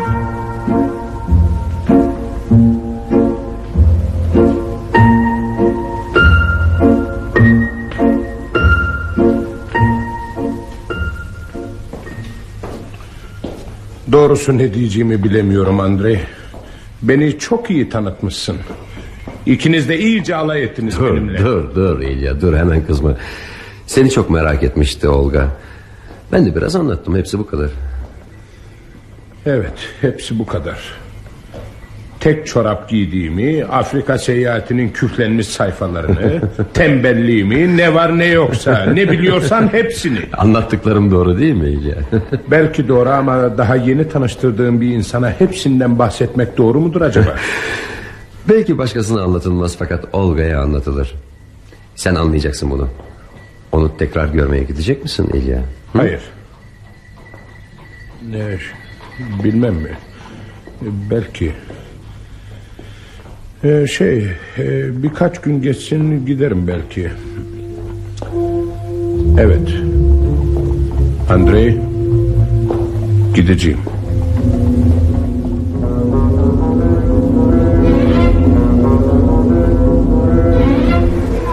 Andrei Ivanoviç'in bana Odessa'dan getirdiği resim albümünü göstereyim mi size? Kendisi göstermedi değil mi? Göstermedi. Siz misafirlerinizi eğlendirmeye zorunlu hissediyorsunuz kendinizi. Ama buna gerek yok. Niçin? Sıkılmanızı istemiyorum. Burada kendi evinizdeymiş gibi rahat ve serbest olmanızı istiyorum. Yoksa gider yatarsınız. Benim rahat, serbest olmamı istiyor musunuz? Evet. Öyleyse bana geçen günkü ve bugünkü gibi dikmeyin gözlerinizi. İşte yine öyle bakıyorsunuz. Şapkam nerede? Niçin rahatsız oluyorsunuz bakışlarımdan? Bilmiyorum. Bu bakış sanki içimden hiç kimsenin, özellikle sizin görmemenizi istediğim şeyleri çekip çıkarıyor. Neden böyle söylüyorsunuz? Andrei Ivaniç sizin dostunuz, benim de dostum. Böyle olunca Andrei Ivanoviç'in hakkında bütün bildiklerini sizin de bilmeniz şart değil. Şart değil ama bir fırsat. Demek ki dostumun gevezeliği sayesinde. Ama bu doğru değil. Neden? Sırlarınız mı var? Suçlar, cinayetler, belki... Belki? Öyle ya, tek eş çorap giymek büyük bir suç doğrusu. Duramam artık. Şapkam nerede? Bir de rahat olmamı istiyorsunuz. Andrei'yi sevmeyeceğim bundan böyle. Kusuruma bakmayın, bir daha söylemem. Hem artık bakışımı da değiştireceğim. Bitti artık. Bakın, şimdi dünkü gibi bakmıyorum. Rahat edebilirsiniz. Canınızın sıkılmaması için başka ne yapabilirim? Şimdi de siz bana tuhaf tuhaf bakıyorsunuz. Bakmayın öyle, ben de sıkılıyorum. Yoksa siz de benden bir şeyler mi çıkarmak istiyorsunuz? Ne çıkarabilirim ki? Benim de başlanmış ve bitmemiş planlarım var. Ne tuhaf. Zalimsiniz ama gözleriniz iyilikle dolu. Boşuna dememişler kadınlara güvenmemeli diye. Gene alay ettiniz benimle. Değil, vallahi değil, affedin. Yemin ederim alay etmiyorum. Peki söylesenize, canınızın sıkılmaması için ne yapabilirim? Şu şapkayı da verin bana. Şarkı söyleyeyim. İşte beklediğim kompliman da buydu. Biliyor musunuz, o akşam şarkı söyledikten sonra o ah deyişiniz olmasaydı o gece uyuyamayacaktım. Neredeyse sevincimden bağıracaktım. Niçin? Ben de bilmiyorum niçin. Mağrursunuz da ondan. Evet, ondan olacak. Fakat gurur herkeste vardır. Hem ne kadar. Andrei Ivaniç'e göre insanları harekete getiren hep odur. Belki de sizde olmadığı için böyle... Evet. Hiç bir şey söylemedim. Andrei Ivaniç'i severim. Yalnız beni eğlendirdiği için değil, bazen ağlattığı da olur. Beni sevdiği için de değil. Öyle sanıyorum ki beni başkalarından daha çok sevdiği için seviyorum. Bakın gurur nasıl işe karışıyor. Andrei'yi seviyor musunuz? Elbette. Beni başkalarından daha çok seven bir insanı elbette severim. Anna Vasilyevna'yı da seviyor, Zina'yı da, Mihailona'yı da seviyor ama benim kadar değil. Yanlarında saatlerce oturmaz, onları güldürmez, kalbini açmaz onlara. İşten, tiyatrolardan, haberlerden söz eder. Oysa kız kardeşiyle konuşurmuş gibi konuşur benimle. Hayır, daha doğrusu kızıyla. Bir şey anlamadığım, dediklerini kabul etmediğim zaman beni azarlar. Ötekileri azarlamaz. İşte asıl bunun için seviyorum onu. Gururdan. Ama bu gurur meselesi şarkı söylememe nereden karıştı bilmem. Herkes bana iltifat ederken siz dinlemek bile istemediniz. Adeta zorla dinlediniz. Bitirdikten sonra bana bir söz söylemeden gitseydiniz, yüzünüzde bir şeyler fark etmeseydim hasta olurdum. Evet, mutlaka gururdan olacak. Peki neler gördünüz yüzümde? Saklanmış gözyaşları. Ne fena bu erkeklerin duygularından utanmaları. Sahte bir gurur. Zekalarından utansalar daha iyi ederler. Zeka daha çok aldatır. Siz ne dersiniz?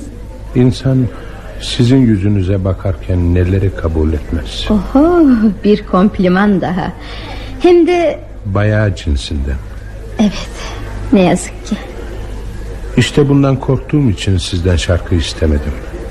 İnsan ilk defa dinlediği birisine ne söyleyebilir? Oysa bir şeyler söylemek de gerekir. İnsanın hem nazik hem de içten olması pek zor. Hele derin bir heyecan, o akşam benim duyduğum gibi bir heyecan duyduğu zaman... Ne var? Niçin böyle bakıyorsunuz? Yaş var gözlerinizde. Neden böyle duygulandınız? Neden mi? Aşk.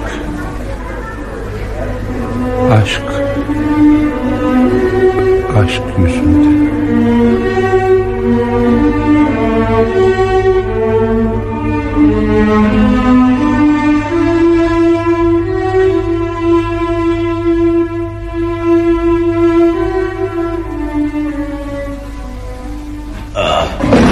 Yavaş be adam, kafamı kıracaktı.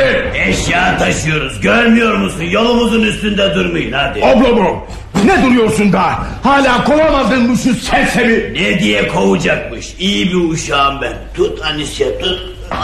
Aman ağır be, bir aman tutsaydın. Kadın işi değil bu. Sen de çok konuştun ha.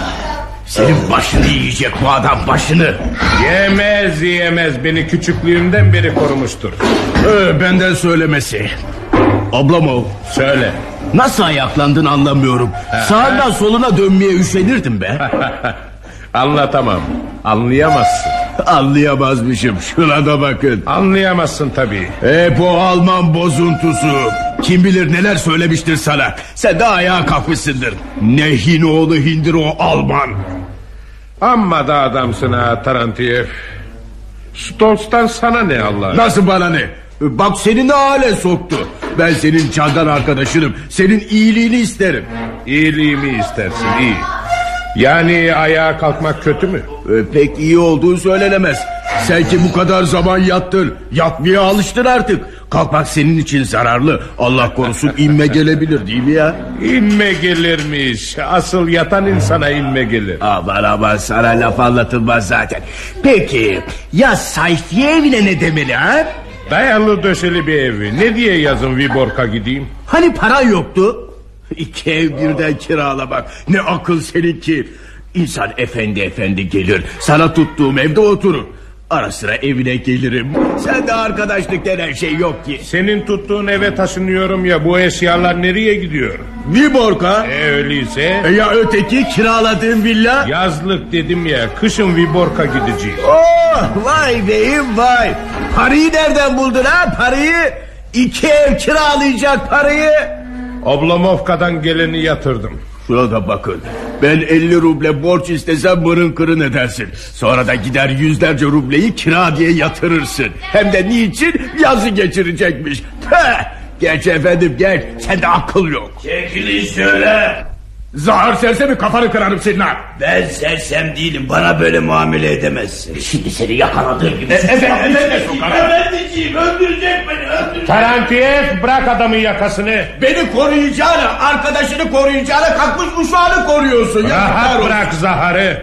Hadi sen de işinin başına. Yoldan çekilmezseniz şuradan şuraya bir çöp bile taşımam. Nah, bu kadar boş yer var, geçemiyor musun? Sahi, geçebileceğiniz kadar boş yer var. Boş yer var ama demin siz görmediniz. Ne oldu? Ne olacak, sizin arkanız dönüktü. Tam önünüzden geçiyordum, tekmeledi beni. Kim? O. Ah zavallı dostum, öyle bir uşağa düşmüşsün ki seni neden tekmeleyecekmişim ben? Vallahi tekmeledi. Anisi'ye sorun. Ne oldu? Beni tekmelemedi mi? Evet. Nasıl oldu? Bayağı oldu işte, bacağına bir tekme. Siz ikiniz birlik olmuşsunuz. Bana düşmanlıklarından Oblomov. Çekiliyor musunuz yoksa çalışmam bak. Peki Allah'ın belası.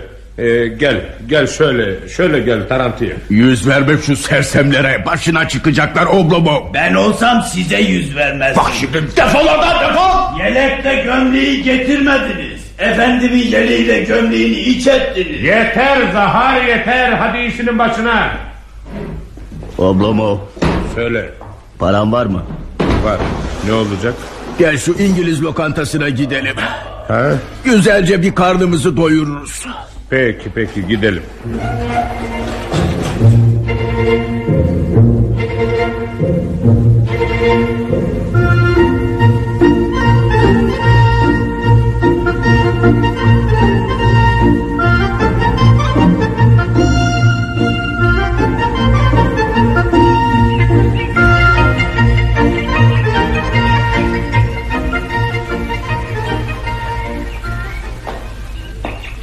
Olga Sergeyevna.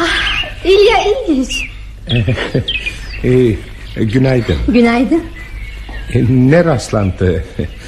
Nereye böyle? Hiçbir yere. Biraz hava alıyordum. Ya siz? Ben de hava alayım dedim. Biliyor musunuz, size çok yakın bir villa kiraladım. Yok canım, çok sevindim. Size engel olmuyor. Yok hiç değil. Birlikte yürüyebilir miyiz? Tabii, memnuniyetle. Andrei Ivanovich gideri epey oldu değil mi? Evet, 1,5 ay kadar oldu. Mektup aldınız mı? Evet, aldım. Ne yazıyor? İyiymiş. Beni Paris'e çağırıyor. Gidecek misiniz? Gideceğim. Ne zaman? Biraz sonra. Belki, yani hazırlığım bitince. Birkaç gün sonra bile olabilir. Neden bu kadar çabuk? Kiraladığınız villa ne olacak? Yoksa beğenmediniz mi? Yo beğendim. Öyleyse söyleyin, ne diye gitmek istiyorsunuz? Bilmem. İçimde nedense bir üzüntü, bir azap var. Rahat değilim. Ne güzel kokuyor leylaklar. Durun size biraz çiçek toplayayım. Kır çiçeklerinin kokusu daha iyidir. Leylak hep evlerin önünde büyür. Dalları pencerelere kadar uzanır. Fazla tatlıdır kokusu. Kır çiçekleri kırların, ormanların kokusunu taşırlar. Bakın üstlerindeki çiğler hala duruyor. Dosdoğru Paris'e mi gideceksiniz? Evet. Stolz bir hayli zamandır bekliyor.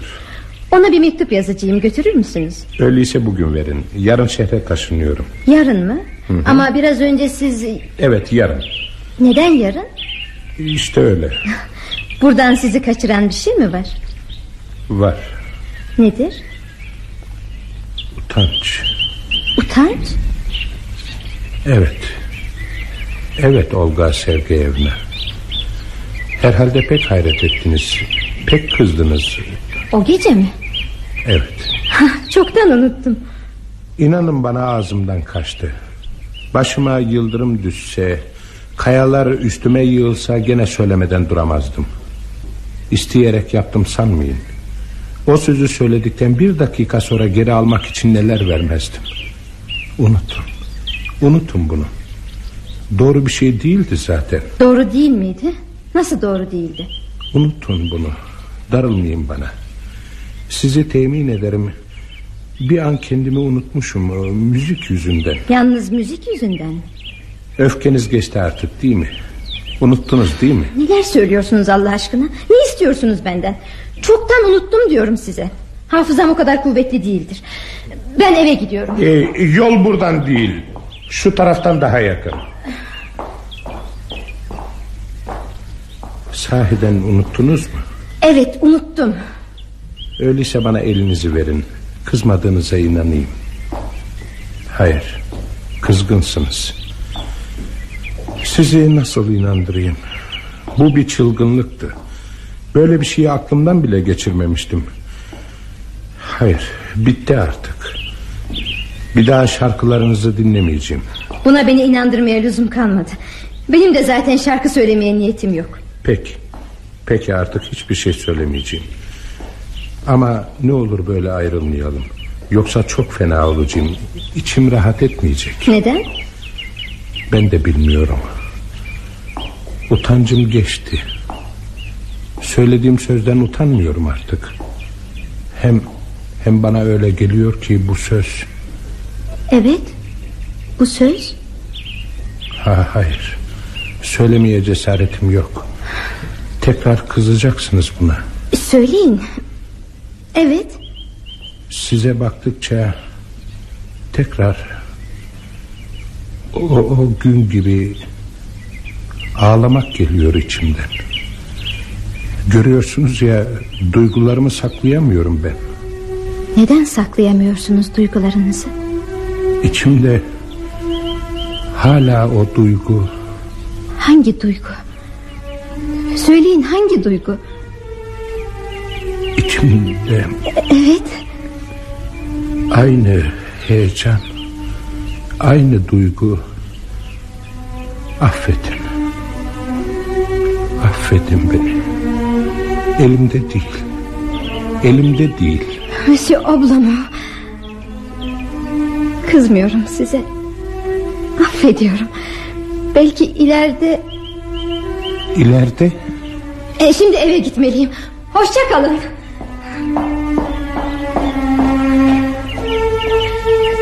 Akşamüstleri beklerim. Mesela yarın çay içmeye.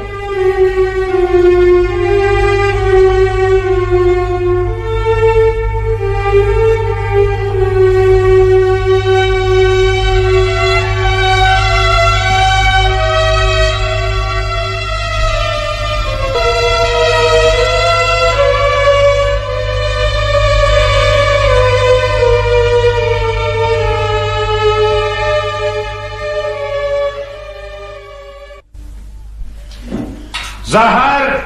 Hey Zahar! Evet. Neredesin be adam? Zahar! Gel efendi, seni çağırıyor. Buyurun. Bak şuraya bak Zahar. Nedir bu? Burada da mı tozlar, örümcekler? Yo, müsaadenle buna razı olamam artık. Olga Sergeyevna, siz pislikten hoşlanıyorsunuz diyor. Onlara göre hava hoş. 5 hizmetçileri var. Nereye gidiyorsun? Mutfağa, işim var. Gel buraya gel. Bir süpürge al eline de odayı temizle. İnsan burada oturamaz. Şu masaya dayanamaz, iğrenç bir şey bu. Bu bir Oblomovlu. Hoppala, yeni bir laf icat etti. Ama yabancı bir lafa benzemiyor. Ne homurdanıp duruyorsun? Hadi dediğimi yap. Ne diye süpüreyim? Daha bu sabah süpürdüm. Peki bu toz nereden geliyor? He? Baksana şuraya. İstemiyorum böyle şey, anlıyor musun? Hemen temizle ortalığı. Ne kadar süpürsen toz geliyor. Burası kır yeri. Sayfiye, yol toz içinde. Zahar Trofimiç, ne dedim ben size? Odayı süpürdükten hemen sonra eşyanın tozunu almak doğru değil. Tekrar her taraf toz olur işte. Bana ders vermeye mi geldin? Hadi git işine, hadi. Hiç böyle şey duymadım. İlkin döşemeyi süpür, sonra da masanın tozunu odaya ser. Elbet kızar efendi. Hadi hala duruyor musun sen burada? Şuna da bakın. Bana akıl öğretmeye kalkıyor. Sen Oblomovka'yı biliyor musun ha? Orada her şey benden sorulurdu. Emrinde 15 tane uşak ve ufak tefek hizmetçiler vardı. Senin gibi kadınlar öyle çoktu ki adları bile bilinmezdi. Ey Allah'ım ey. Bağırmayı kes de çalış hadi. Çalışacağım. Beni dinle. Hem çalış diyorsunuz hem de dinle diyorsunuz. Ne yapayım? Hem çalış hem dinle. Peki söyleyin bakayım. Belki şehre taşınacağım artık. Nereye? Evimiz yok ki. Viborg mahallesine. Bir sayfiyeden başka birine ne diye taşınalım canım? Ne var sanki orada? Yoksa Tarantiyev'i göreceğiniz mi geldi? Burası rahat değil. Gene taşınma derdi. Aman yarabbi, daha yeni kendimize geldik. Hala 2 fincanla bir süpürgeyi bulamıyorum. Tarantiyev öteki eşyalarla götürmediyse kayıp demektir. Peki ya yeni aldığımız sandıkla bavulu ne yapacağız? Satalım bari. Delirdin mi sen? Birkaç gün sonra Avrupa'ya gideceğim. Avrupa'ya. Kaç zamandır lafını ediyorsunuz ama gitmek nerede? Ne var bunda olmayacak? Gidiyorum artık kesin. Hem pasaportum da hazır. Peki ayakkabılarınızı kim çıkaracak orada? Kadın hizmetçiler mi? Bırakın canım, siz bensiz edemezsiniz. Hadi saçmalama, işine bak. Gidiyorum.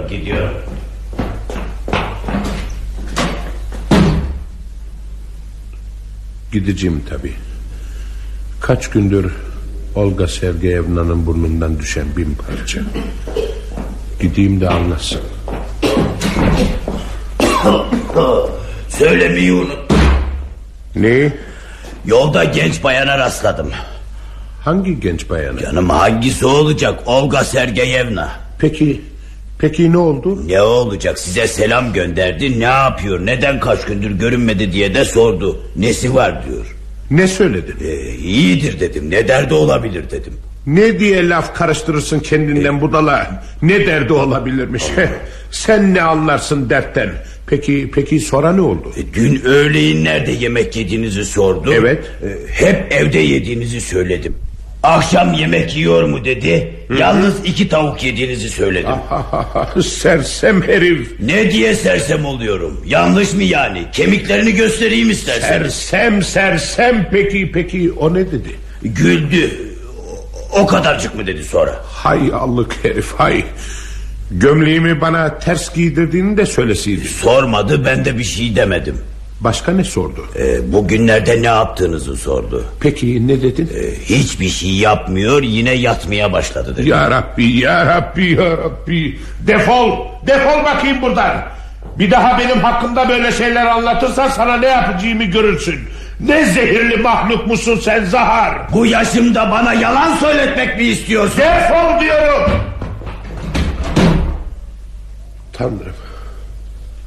Tanrım, nedir bu çilem? Ne biçim bir uşağım var benim? Gördün mü şimdi? Olga Sergeyevna'ya rezil oldum ben. İlya İliç. Yine mi sen? Bir şey unuttum da. Ne unuttun? Genç bayan sizi şeye çağırdı. Niye? Neydi oranın adı? Ne diye söylemedin bunu 2 saattir? Odadan kovdunuz. Sözümü bitirmeme fırsat bırakmadınız ki. Zahar sen benim başımın belasısın. Çabuk söyle, nereye dedi? Adı neydi oranın canım, bahçe midir nedir işte oraya. Parka mı? Ha tamam, parka. Gezmek isterse gelsin, ben oradayım dedi. Çabuk elbiselerimi getir, çabuk Zahar. Ah Zahar.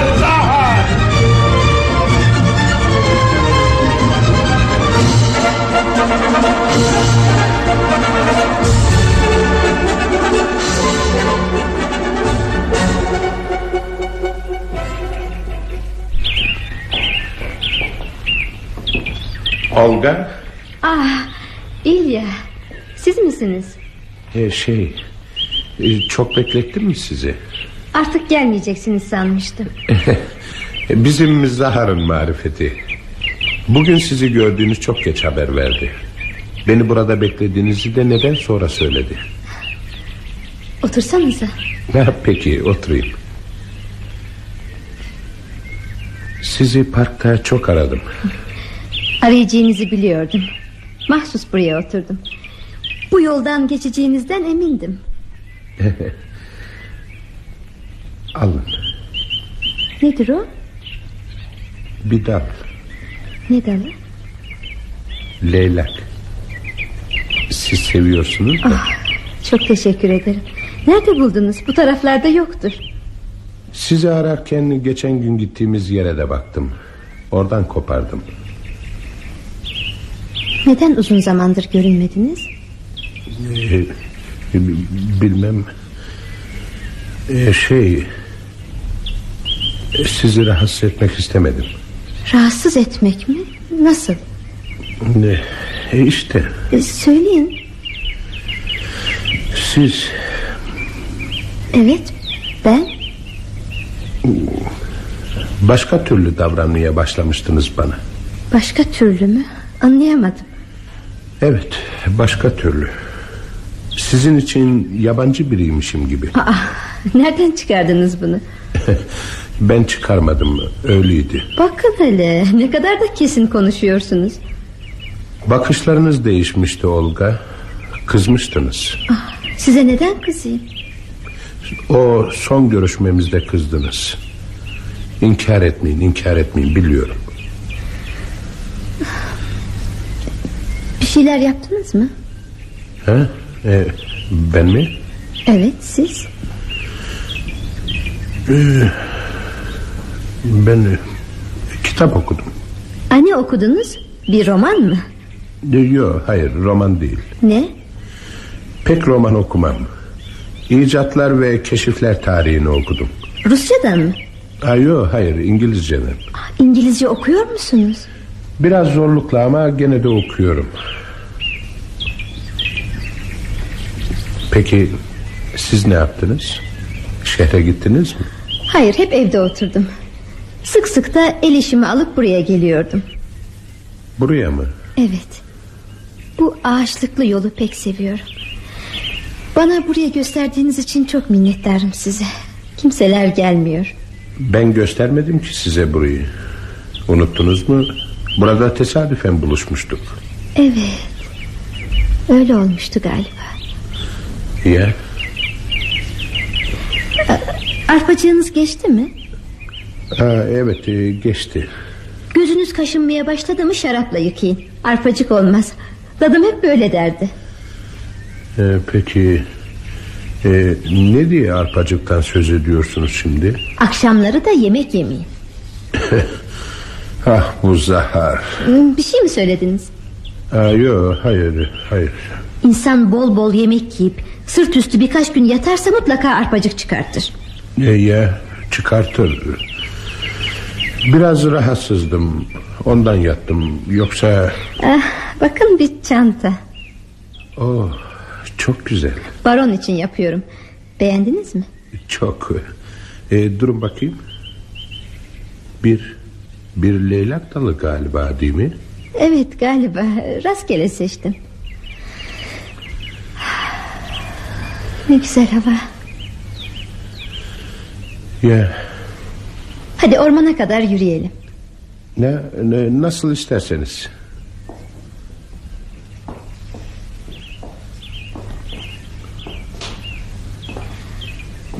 Niçin bu kadar dertlisiniz? Bilmem ki Olga Sergeyevna. Mutlu olmama sebep yok. Nasıl olayım? Çalışın. Çalışayım mı? Tabii çalışın. İnsanlarla daha fazla ilişkiler kurun. Belki doğru söylüyorsunuz. Yalnız insanın bir amacı olmalı ki çalışsın. Benim amacım ne? Hiçbir şey. Amaç yaşamak. İnsan niçin yaşadığını bilmezse gününü geçirmekle kalıyor. Yapacağı tek şey günün geçmesini, gecenin gelmesini beklemek. Sonra da tekrar bu defa gecenin geçmesini, günün gelmesini beklemek. Hep bu. Bugün nasıl yaşadım sorusuna cevap vermeden, daha doğrusu veremeden uyuyakalıyorum. Ertesi gün yine aynı hayat. Siz niçin yaşadınız? İnsanın hayatı hiçbir şeye yaramaz olur mu? Olur. Benimki gibi. Hayatınızın amacını hala bulamadınız, öyle mi? Öyle. İnanmıyorum buna. Kendinize iftira ediyorsunuz. Öyle olsaydı yaşamaya layık olmazdınız. Amacımı bulacak zamanı geçirdim Olga Sergeyevna. Şimdi artık önümde hiçbir şey yok. Yok canım. Sahi mi? Alay edebilirsiniz ama öyle. Eve dönmeliyim artık. Pekala. Şuradan gidelim kestirmeden.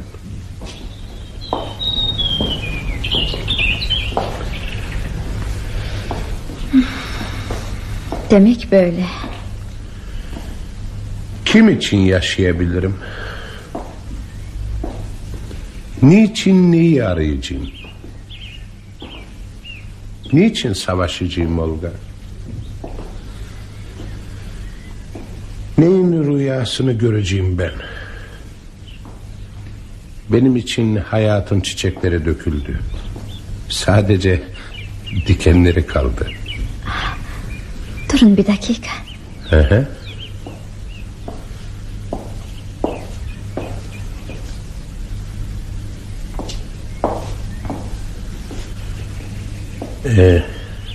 Nedir bu? Görmüyor musunuz? Evet, bir dal. Neden kopardınız? Bir leylak dalı. Alın. Ne demek bu Olga? Hayatın çiçeği ve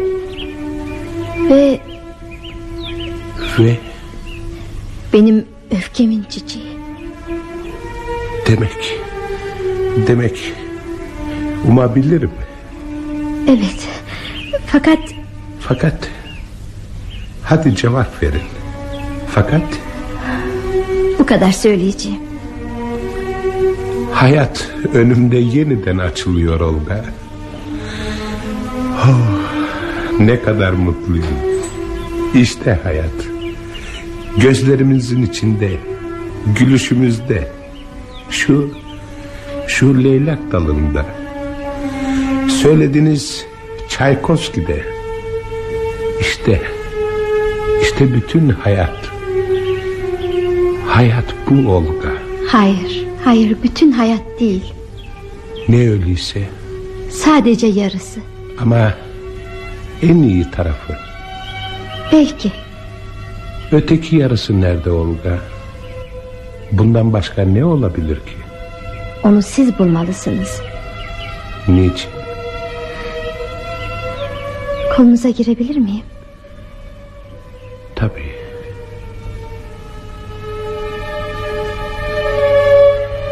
Niçin diye sordum. Öteki yarısını kaybetmemeniz için. Eve yaklaştık. Epey konuşmuşuz. Farkında olmadan akşam olmuş. Evet, akşam olmuş. Teyzem merak etmiştir. Neden daldınız?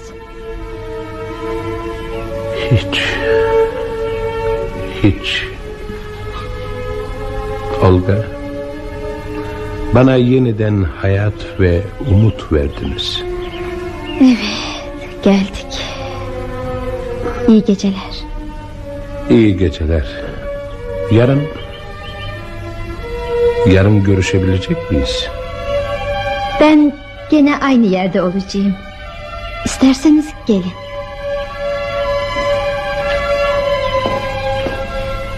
Viborg mahallesine taşınıyor musunuz?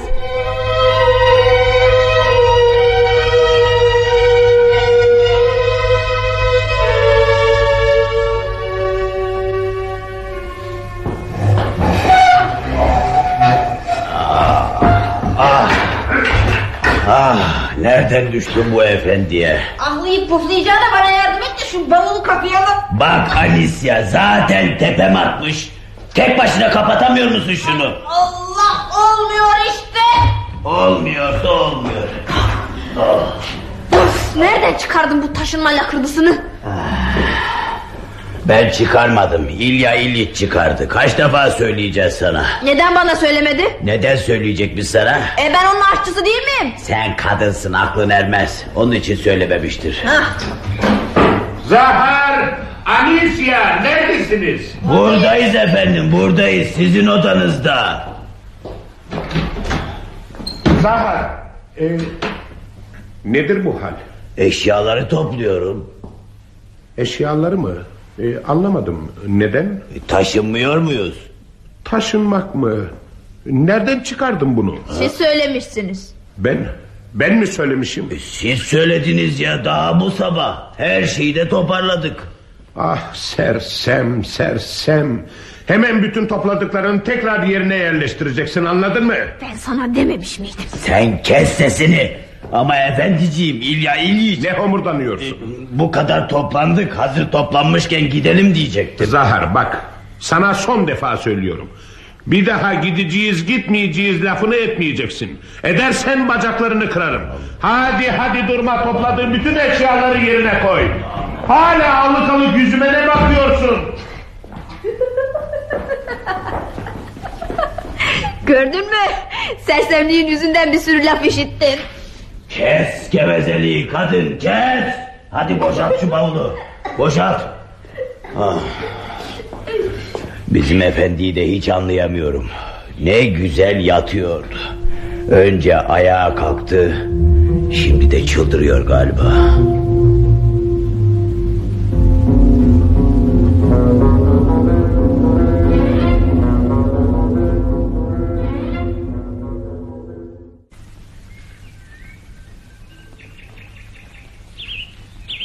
Olga!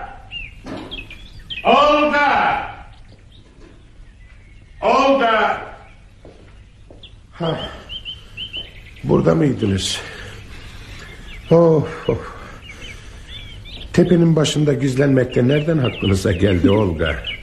Beni yormak için kendinizi yoruyorsunuz. Nereden geliyorsunuz, evden mi?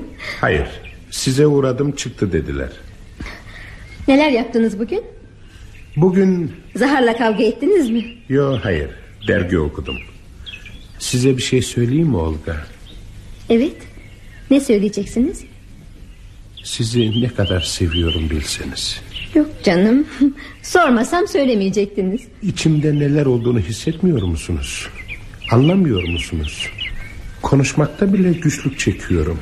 Tam şuramda. Verin elinizi Olga. Evet, tam şuramda bir şey, taş gibi ağır bir şey duruyor. Derin bir acı duyuyormuşum gibi. Garip değil mi? Acı da sevinç de insana aynı etkiyi yapıyor. Soluğumuz kesiliyor, insanın ağlayacağı geliyor. Ağlasam belki rahatlarım. Tıpkı büyük acılarda olduğu gibi. Ne oluyor bana? Söyleyeyim mi? Söyleyin. Siz aşıksınız. Ona şüphe yok. Ya siz? Siz değil misiniz? Aşık mı? Hayır. Ben bu kelimeyi sevmiyorum. Sizi seviyorum. Seviyorum. Ama insan anasını, babasını, dadısını, hatta köpeğini de sever. Bütün bu sevgileri seviyorum sözüyle hep aynı çuvala doldururuz. Hepsine aynı eski hırkayı giydiririz değil mi? Sahi size sormayı unuttum. Hırkanız ne oldu? Hangi hırka? Şimdi hırkadan söz etmenin sırası mı? Ben size aşığım. Başka türlü bir duyguyla aşk olmaz. İnsan anasına, dadısına, köpeğine aşık olamaz. Onları sadece sever. Bilmiyorum. Size aşık olup olmadığımı bilmiyorum. Değilsem belki sonra. Ama sizi babamdan, annemden, dadımdan başka türlü sevdiğimde su götürmez. Nasıl başka türlü? Aradaki fark ne? Bunu sahiden bilmek mi istiyorsunuz? Evet. Kendiniz de bunu bilmek istemiyor musunuz Olga? Siz sevginizi her gün yeniden duymak istiyorsunuz. Sevmekle aşk arasındaki fark bu olsa gerek. Evet, siz? Ben başka türlü seviyorum. Sizi arıyorum. Gittiğiniz zaman keyfim kaçıyor. Uzun zaman ayrılsak fena oluyorum. Sizin beni sevdiğinizi bir defa öğrendim. Buna inanıyorum ve mutluyum. Tekrar söylemeseniz de olur. Ben bundan başka türlü ve daha fazla sevemem. Kazara ölecek olsanız ömrümce yasınızı tutarım. Bir daha yüzüm gülmez. Başka bir kadını sevecek olsanız size darılmam. İçimden yine mutlu olmanızı isterim. Sevmek benim için hayat. Hayatsa bir ödev. Büyük bir ödevdir. Evet. Ömrüm oldukça kendimde yaşamak ve sevmek gücünü bulacağım. Bu aşkın içinde büyük sevinçlere, tutkulara yer yok mu Olga? Bilmiyorum. Öyle şeyler duymadım. Nasıl olduklarını da bilmiyorum. Ben şimdi öylesine biliyorum ki. Ben de belki sonradan aynı şeyi duyabilirim. Sizin heyecanlarınızı ben de yaşarım. Belki o zaman ben de sizi görünce hayretle bakar, gözlerime inanamaz olurum. Öyle bakışlarınız var ki bazen. Teyzem de farkına varmış olacak. Mutluluktan Olga. Mutluluktan bakıyorum öyle. Mutluluğuma şaşıyorum. Ya sizin? Sizin mutluluğunuz nedir? Mutluluk işte. Burada, çevremizde. Burada oluşumuz mutluluk değil mi? Evvelce böyle yaşadım mı hiç? Evvelce burada bu ağaçların arasında kitapsız, notasız bir çeyrek saat oturamazdım. Erkeklerle konuşmak Andrei Ivaniç bir yana beni sıkardı. Onlara söyleyecek şeyim yoktu. Oysa şimdi konuşmadan durmak bile hoş geliyor bana. Bilmiyor musunuz? Sizden ayrılmanın bana zor geldiğini, sizden ayrılınca yatıp uyumak, boş geceyi görmemek istediğimi, yarın sabah size haber göndereceğimi. Biliyorum Olga. Ben de sabaha bekliyorum. Ben de geceyi boş buluyorum. Ben de sabahleyin sırf adınızı söylemek için, adınızı duymak için size haber göndereceğim. Gönderdiğim adamı sizi benden önce gördüğü için kıskanacağım Olga. Şüphelerimi affedin. Şimdi inanıyorum, bana olan sevginiz ne annenizi sevmenize benziyor, ne teyzenizi, ne de köpeğimi sevmemi. O halde bana güvenin İlya. Benim size güvendiğim gibi. Mutluluğumuzu boş kuruntularla bulandırmayın. Yoksa kaçar gider. Ne kadar sakin, ne kadar rahatsınız Olga. Oysa bana sizi seviyorum demeden bir iki gün geçse benim kalbime ağrılar giriyor. Hadi hoşça kalın.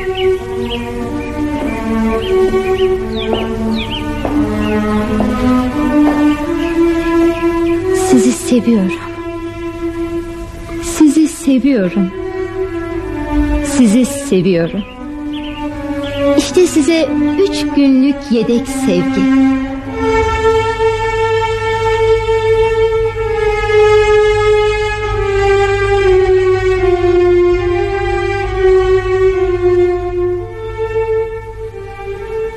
Ertesi sabah Oblomov solgun ve asık bir yüzle kalktı. İçinde yaman bir kavga vardı. Ama aşk değildi bu. Olga'nın hayali gözlerinin önündeydi. Yalnız uzak ve dumanlıydı bu hayal. Herhalde akşam fazla yemek yemiş, sırt üstü yatmış ve şiir alemi bir kabus oluvermişti. Gençliğine ait üzüntüler, pişmanlıklar yüreğini doldurmuştu. Hayatta cesaretle yürümüş olsaydı şimdi nasıl bir adam olacağını, ömrünün birçok yılını uyuşuk uyuşuk yatakta geçirmemiş olsaydı şimdi ne kadar canlı, ne kadar değişik yıllar geçireceğini düşündü. Şimdiki haline baktı. Olga nasıl sevebilirdi onu? Aynadaki yüzü solgundu, sararmıştı. Gözleri donuk donuk bakıyorlardı. İçi dehşetle doldu. Zahar'a kalem kağıt getirmesini söyledi. Ateşli bir hızla yıllardır yapmadığı şekilde yazmaya koyuldu.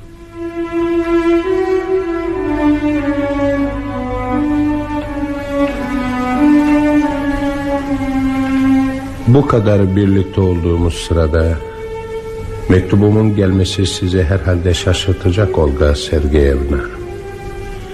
Fakat sonuna kadar okuyunca göreceksiniz ki başka türlü yapamazdım.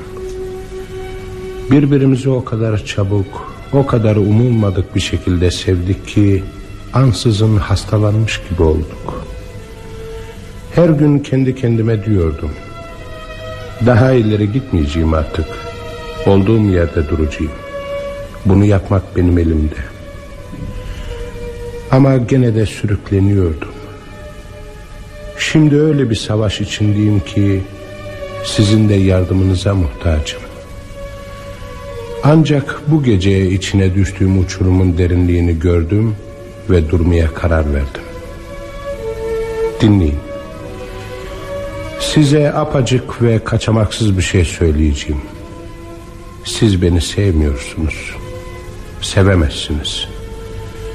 Aşkın bize hafif ve gülümser bir hayal gibi göründüğü Çaykovski'nin seslerine, Leyla kokularına büründüğü, kelimelerle değil mahcup bakışlarla kendini anlattığı sürece aşk olduğuna inanmıyor, onu bir hayal oyunu sayıyordum.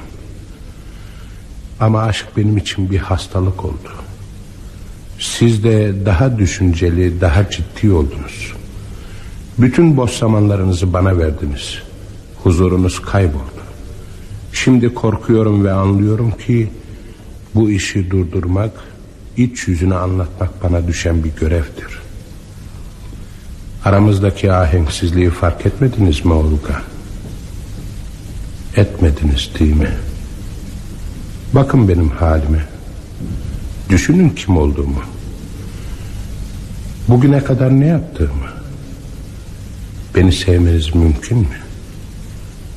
Beni gerçekten sevebilir misiniz? Peki ama bu mektubu niçin yazıyorum? Niçin doğrudan doğruya yanınıza gelip sizi her gün daha fazla görmek istediğimi, halbuki görmemek gerektiğini söylemedim? Belki söylesem üzülürdünüz ya da bunları bir hakaret sayardınız. Bense buna dayanamazdım, sözlerimi geri alırdım. İyi niyetlerimin hepsi toza toprağa karışır. Sonunda ertesi gün buluşmak için sözleşirdik yine. Şimdi sizden uzaktayken durum çok farklı. Önümdeki kağıt sessiz ve sabırlı. Size şu cümleyi rahatça yazıyorum. Yalan. Hiç de rahat değil. Artık birbirimizi görmeyeceğiz. Bu doğru. Başka birisi olsaydı şunu da eklerdi. Bu satırları gözyaşları içinde yazıyorum. Ama ben acımın bir gösteriş olmasını istemiyorum Olga. Çünkü retleri, pişmanlıkları arttırmak niye yarar? Bütün bunlar gençlikte güzel. Çünkü gençlik heyecanların tatlısına, acısına kolayca dayanır. Benim yaşımda insan huzuru arıyor Olga. Ben uykulu ve uyuşuk huzura alışmışım. Fırtınalara tahammülüm yok. Allah'a ısmarladık meleğim. Çabuk uçup gidin. Yanlışlıkla kötü bir dala konduğunu görerek ürken bir kuş gibi çevik, neşeli ve hafif uçup gidin.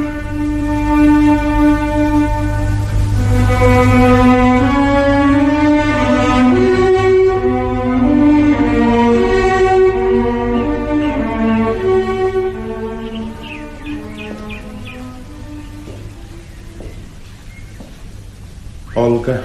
Ne? Siz? Olga. Bırakın beni, gidin. Ne işiniz var burada? Neden tekrar karşıma çıktınız? Olga. Alın mektubunuzu. Bende kalmasın. Yanınızda mıydı? Evet, yanımdaydı. Olga, o mektupla mutluluğunuzun benim için ne kadar değerli olduğunu ispat etmiş olmuyor muyum size? Değil İlya İlyiç. Mutluluğumu kıskandığınız için bozmak istediniz. Bozmak mı? Ne kadar yanlış.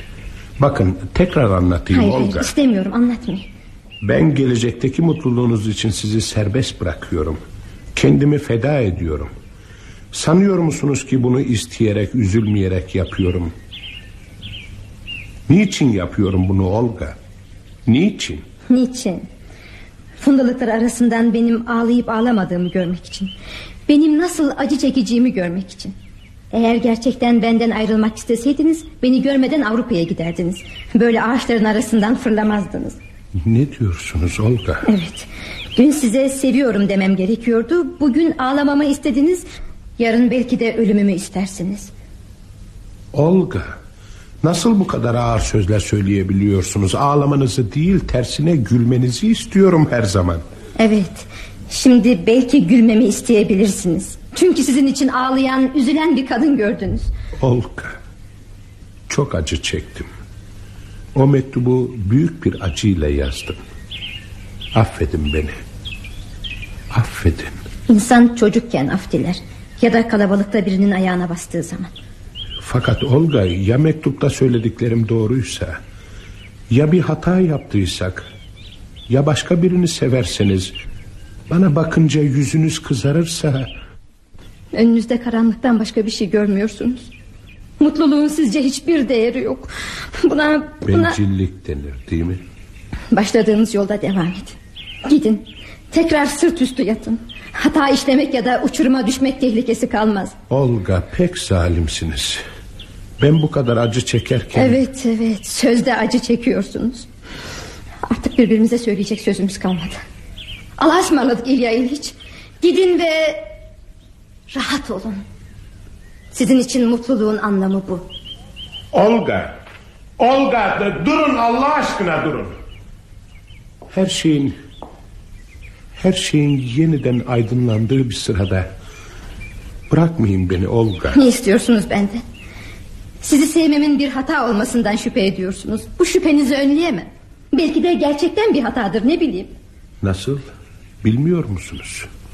Hissetmiyor musunuz?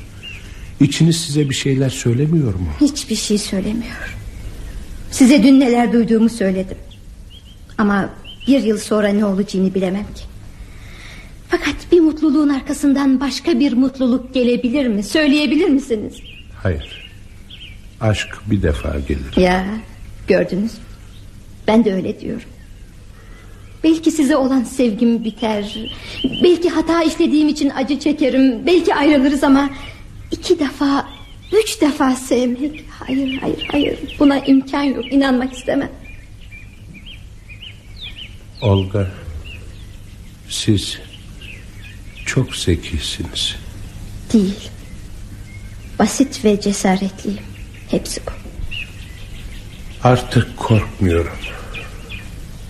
Sizinle birlikte gelecekten korkum yok. Olga, bırakın her şey dünkü gibi kalsın. Ne diyorsunuz? Şimdi yalnız bırakın beni. Peki. Olga, lütfen. Yarın İlya. Burada bekleyeceğim sizi. Bu saatte.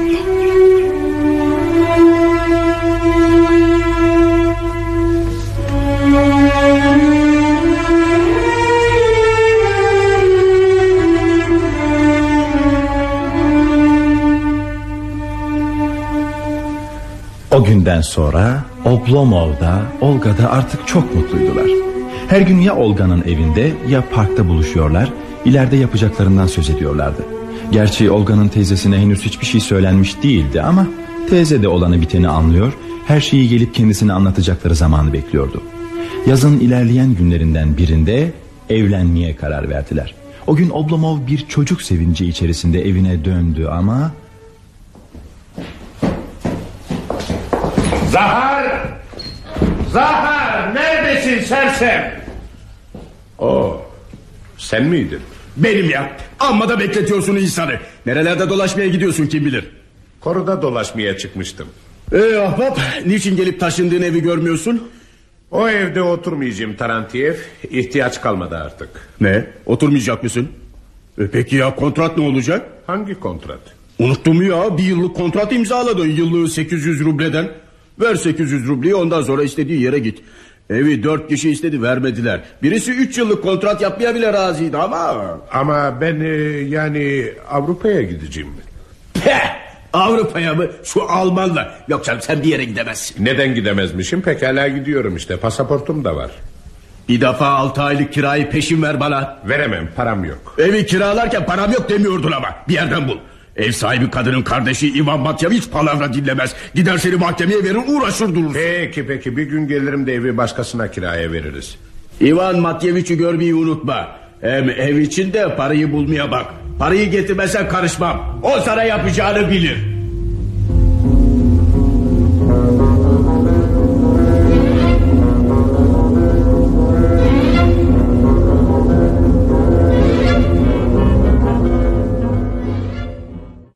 Mahkemeye 2 ay önce söylemiştin hani. Gittin mi?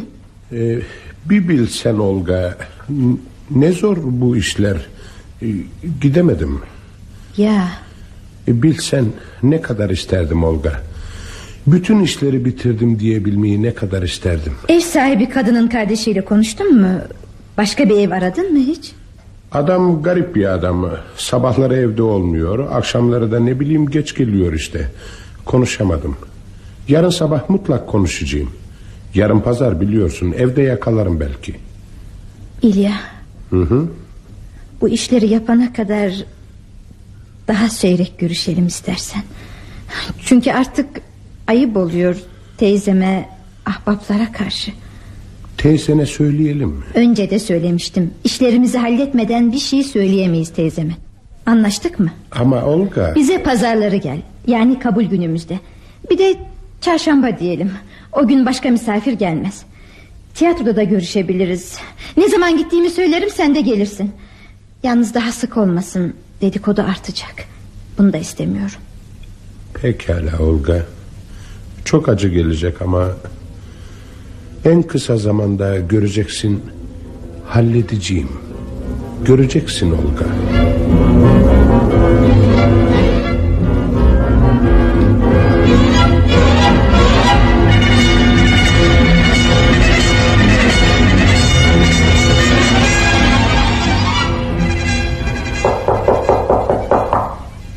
Buyurun. Sizi görmemi arzu etmişsiniz. Ivan Matveevich ben. Hoş geldiniz. Buyurun. Buyurun, şöyle buyurun. Kız kardeşim söyledi de. Bir şey mi soracaktınız? Ya soracaktım.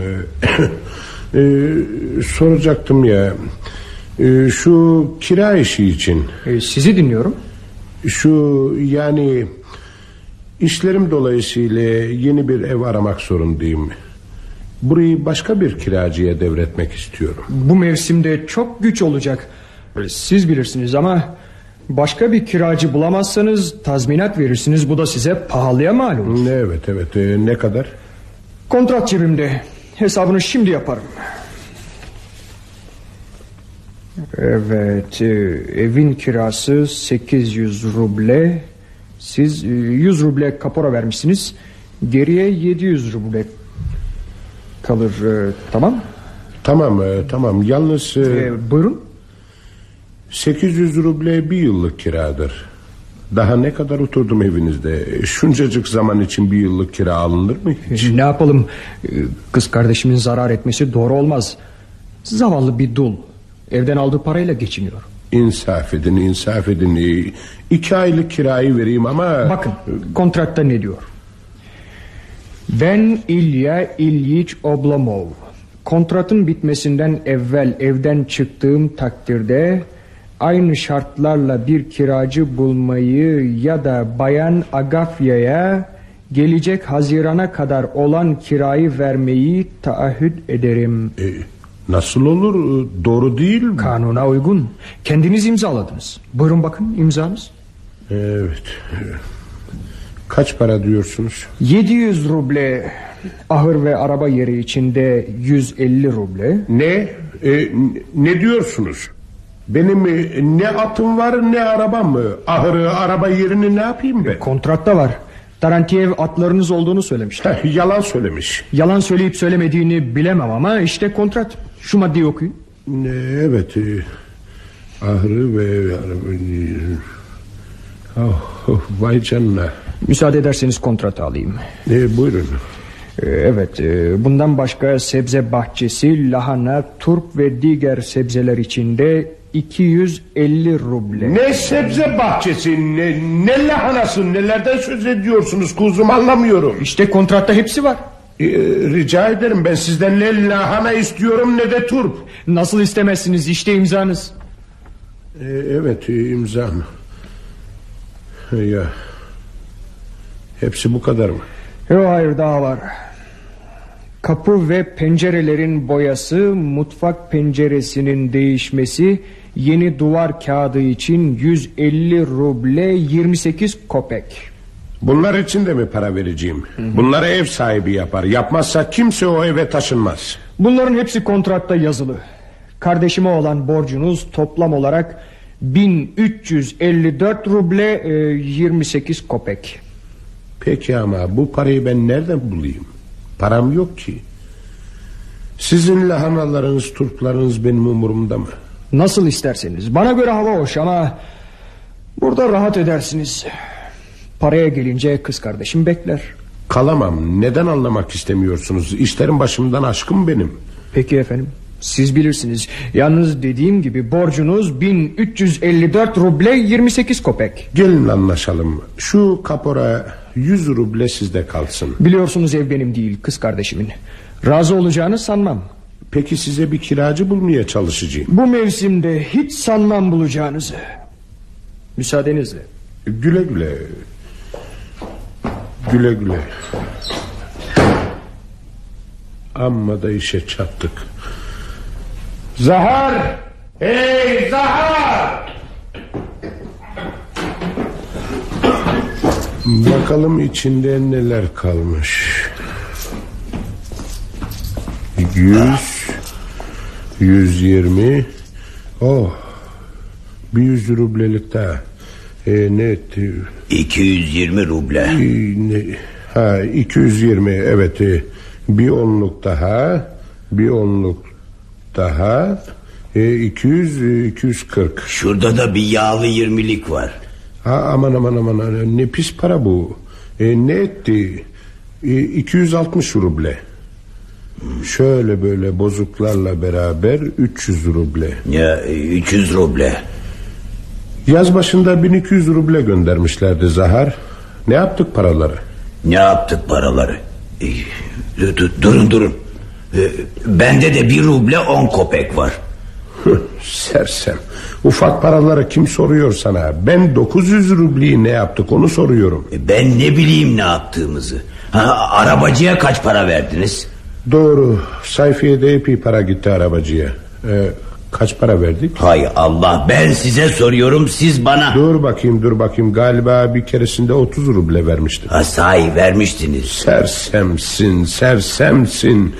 Hesap tutmasını bilsem böyle olmazdı. Hepsinin tembelliğinden bunlar. Bugüne kadar hep böyle yaşadım. Hayatımdan memnunum ben. İlyeskilerin bir uşağı var. Çok çalışkan diyorlar. Ama ne yaptı? Gümüş takımları çalıp götürdü. Bırak saçma sapan konuşmayı. Başka nerelere ne para verdik, onları hatırlamaya çalış. Ben ne bileyim canım. Ben ne bileyim. Başka laf bilmez misin? Düşün de hatırla Zahar. Yaz başında eve taşınırken Mihey Andreyiç'e biraz vermiştiniz. Kapora mı ne? Sahi yahu, unuttum gitti. Oysa az önce konuşmuştuk. 100 rubleydi, başka? 100 ruble o. Sonra arabacı 30 ruble. Buldum. Söyle. Tarantiyev dünya kadar para aldı. Yok canım, olsa 100-150 ruble almıştır. Daha ne olsun, bu adam sizi batıracak efendiciğim. Ahlayıp puflayacağına bir akıl ver bana. Nereden para bulacağım, nereden? Bari köyden gönderseler. Olga ne olacak? Ne yapacağım şimdi? Zahar. Başıma bu gelenlerden nasıl kurtulacağım, nasıl?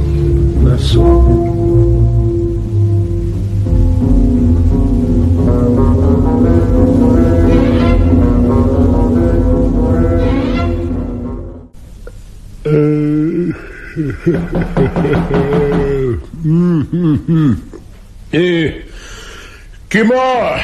Benim. Agafya Matveevna. Buyurun girin içeri.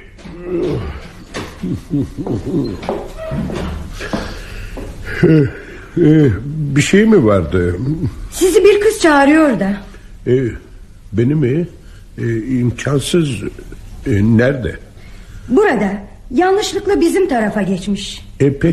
Peki çağırın. Gelin bu taraftan. Katya, ne arıyorsun burada? Ben çıkayım, bir şey ister misiniz? Yo, teşekkür ederim. Katya, söylesene, bir şey mi oldu? Hanımım burada, beni gönderdi. Olga burada ha. Olamaz Katya, şaka ediyorsun. Şaka etmiyorum efendim, kahvenin önünde arabada bekliyor. Buraya gelecek. Zahar'ı dışarı yollamanızı rica etti. Ona görünmek istemiyor da yarım saat sonra buraya gelecek. Ben yanına gideyim daha iyi. Buraya nasıl gelebilir? Sizi hasta sanıyor. Ben koşa koşa gidiyorum, orada yalnız kaldı. Zahar! Neredesin be adam? Neredeydin? Biraz kestirecektim de. Zahar, geçen gün Grohovi sokağındaki ahbaplarına gitmek istiyordun değil mi ha? Hadi bugün git. Gitmem. Git. Hafta arası misafirliğe gidilir mi? Gitmem canım. Git biraz eğlen Zahar. Efendin sana bir lütufta bulunduğu zaman nazlanmayı bırak. Hadi ahbaplarını görmeye git. Ahbaplarımın canı cehenneme. Görmek istemiyor musun? Hepsi serseri canım. Peki.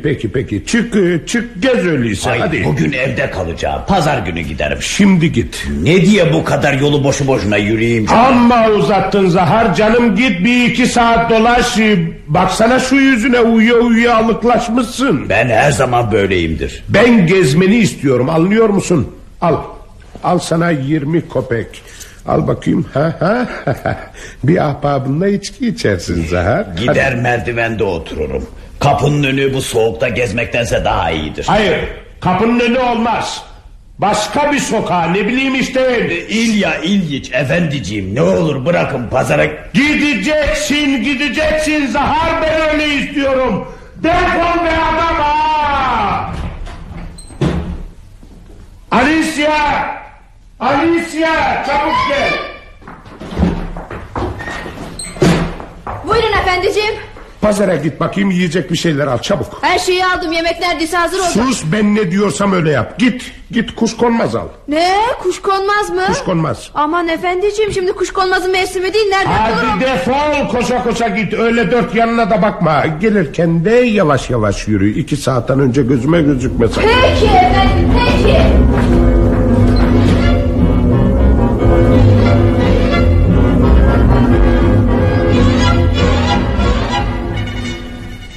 Hasta değilsin. Yataktan kalkmışsın. Neyin var peki? Şimdi iyiciyim. Boğazım iyileşti gibi. Neden görmeye gelmedin beni kaç zamandır? Mektupta anlattım ya Olga. Hastaydım işte. Sonra kış yüzünden nehrin öte yakasına köprüleri kuramadılar. Ya sular asma köprüyü götürmüş. Daha yeni onardılar. Köprü çok önceden yapıldı biliyorum. Neden gelmedin? Gözünde arpacık mı çıktı? Hasta değildin. Boğazın da şişmedi değil mi? Hayır. Şişmedi. Demek beni kandırdın. Niçin ama? Her şeyi anlatırım Olga. Çok önemli bir sebepten görmedim seni. Neymiş o? Korkuyordum. Neden? Dedikodulardan ve... Ama benim uykusuz kalmamdan, türlü kaygılara düşmemden, hasta olmandan korkmuyordun değil mi? İçimden geçenleri, içimde olanları bilmiyorsun. Bir bilsen Olga, meraktan, üzüntüden bittim. Neler oldu bir bilsen. Neler oldu? Dedikodular... Teyzeme söylemeye karar vermiştik. Eğer evi bulup Oblomovka'daki işleri yoluna koysaydın çoktan da söylemiş olacak. Şu mektup bir türlü gelmek bilmiyor ki Olga. Çiftliğin durumunu sormuştum, hala gelmedi cevabı. Seni tanımasaydım kim bilir neler düşünürdüm. Dedikoduların seni sıkıcığını sanmıştım Olga. Katya, Marfa, Semyon, bir de şu sersem Nikola neler anlatmışlar. Biliyordum bunları. Ne? Biliyor muydun? Tabii. Hatta Katya ile Süt ninem bana birkaç ay önceden sormuşlar, tebrik de etmişlerdi. Her gün bize geliyordun. Hizmetçilerin dedikoduları tabiydi. Teyzem de biliyor ama ona resmen söyleyelim diye bekliyor. Ya doğru. Dinle İlya. Bu işte bir bozuk taraf var. Hangi işte? Gel bana bütün düşüncelerini söyle. Benden bir gün, 2 gün, bir hafta uzaklaşmanı anlarım. Ama bu kadar zaman uzaklaşman, nedir bunun manası böyle? Sana düşündüklerimi söyleyeyim Olga. Son günlerde senin için o kadar üzüldüm. Kalbim boyuna umut ve beklemiyle çırpınmaktan o kadar yoruldu ki bütün iradem sarsıldı. Uyuştum sanki Olga. Bir süre dinlenmek... Niçin ben uyuşmadım? Niçin ben dinlenmeyi düşünmedim? Sen gençsin, sağlamsın. Aklım duruyor Olga. Umutsuzluğa kapılıyorum. Bir süre daha geçince birbirimizi hiç anlamayacağız. O zaman çok kötü olacak. Peki bu son günlerde ne yaptın? Burası hiç de güzel değil. Tavan çok basık, pencereler çok küçük, duvarların kağıdı eskimiş. Cevap versene. 15 gün ne yaptın? Okudum, yazdım, seni düşündüm. Kitapları bitirdin mi? Nasıl buldun? Alıp götüreceğim onları.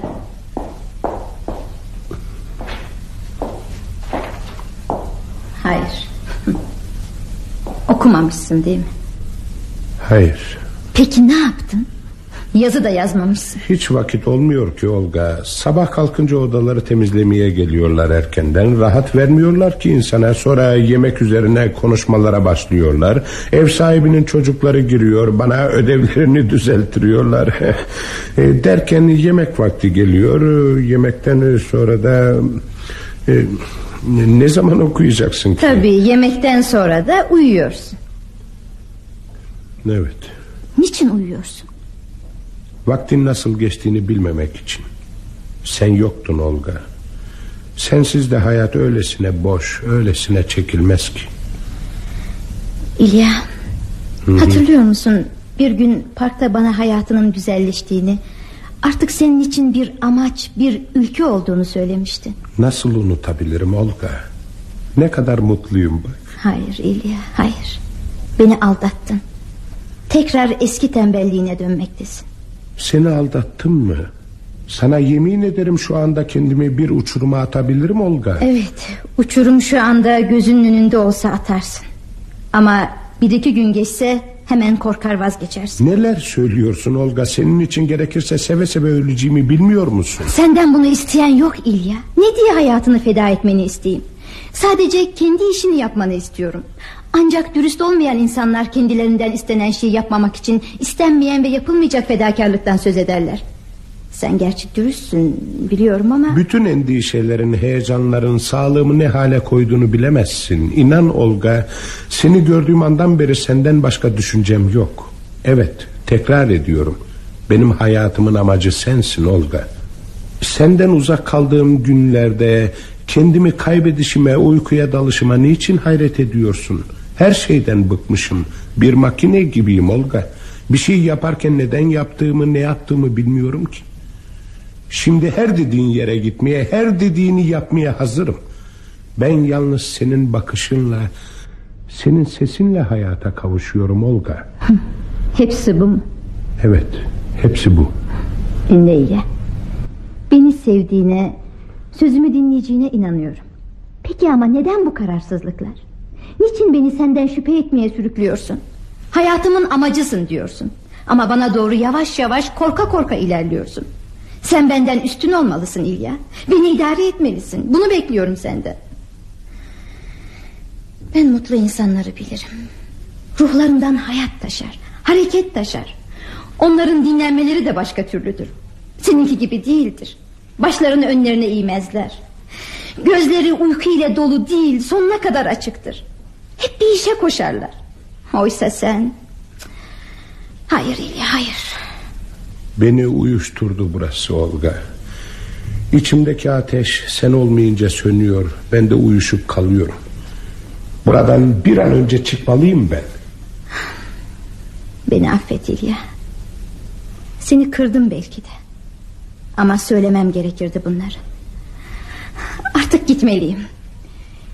Yarın akşam çayına bekliyorum seni.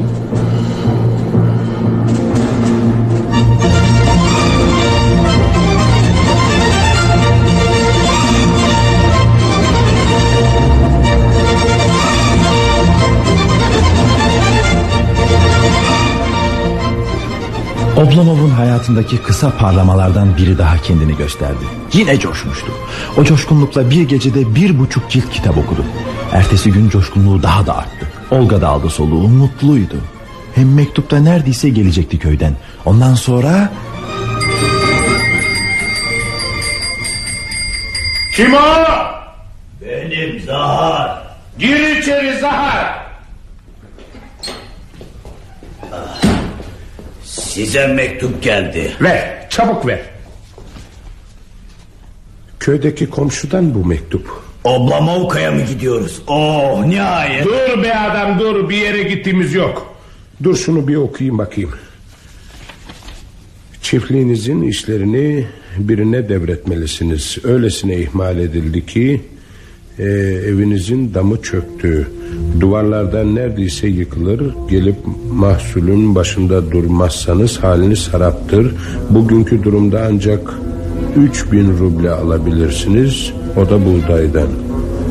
Mahsulü satmak, parasını alabilmek için buraya gelmelisiniz. Mahsul iyidir, fiyat yüksek. Buğdayı şimdi satarsanız paranızı Mart'ta ya da Nisan'da alırsınız. İlçe yardışlı seçimi yaklaşıyor. Adaylığınızı koyarsanız sanırım kazanırsınız. Selam. Ne yapacağız şimdi? Bavulları hazırlayayım. Dur şaşkın, dur. Nereye gidiyorsun? Ne yapacağız demediniz mi? Yapılacak iş, köye gitmek. Otur oturduğun yerde sersem, otur. Bu kışta kıyamete nereye gidebiliriz ki? Bakın efendiciğim, paşa paşa gider, köydeki evi onarır otururuz. Paramız da yeter, pulumuz da. Defol be adam, defol, aklımı karıştırma. Senden akıl alacak değilim, hadi. Peki gidiyorum ama pişmanlık fayda etmez. Kes dırdırı, bana ev sahibesini çağır. Agafya Matbayevna. Ne var? Bizim efendi sizi görmek istiyor. Beni mi? Evet, sizi. Ne yapacakmış beni? Vallahi bilmem ne yapacağını ama çağır dedi, çağırdım ben de. Peki. Buyurun. Buyurun, beni istetmişsiniz. Evet. Uşağınız söyledi. Evet. Buyurun oturun Agafya Matveyevna. Oturun, buyurun. Teşekkür ederim. Şey diyecektim. Evet efendim. Kardeşiniz acaba evde mi? Evde ama uyuyor şimdi. Ya. Bir şey mi isteyecektiniz ondan?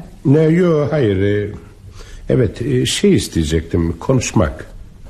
Bir mesele hakkında. Söyler misiniz yarın bana gelsin? Önemlidir. Benim için. Böyle söyleyin. Çok önemli olduğunu, çok.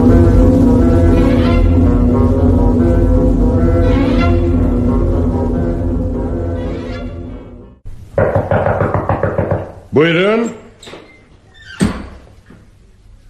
Beni çağırmışsınız. Buyurun. Oturun Ivan Matveevich. Bakın, köyden nasıl bir mektup aldım.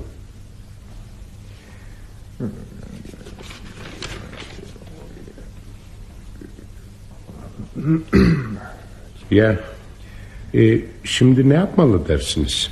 Oraya gitmelisiniz. 1200 verst o kadar korkulacak bir yol değil. Bir hafta sonra yollar kızakla gidilebilir hale gelir.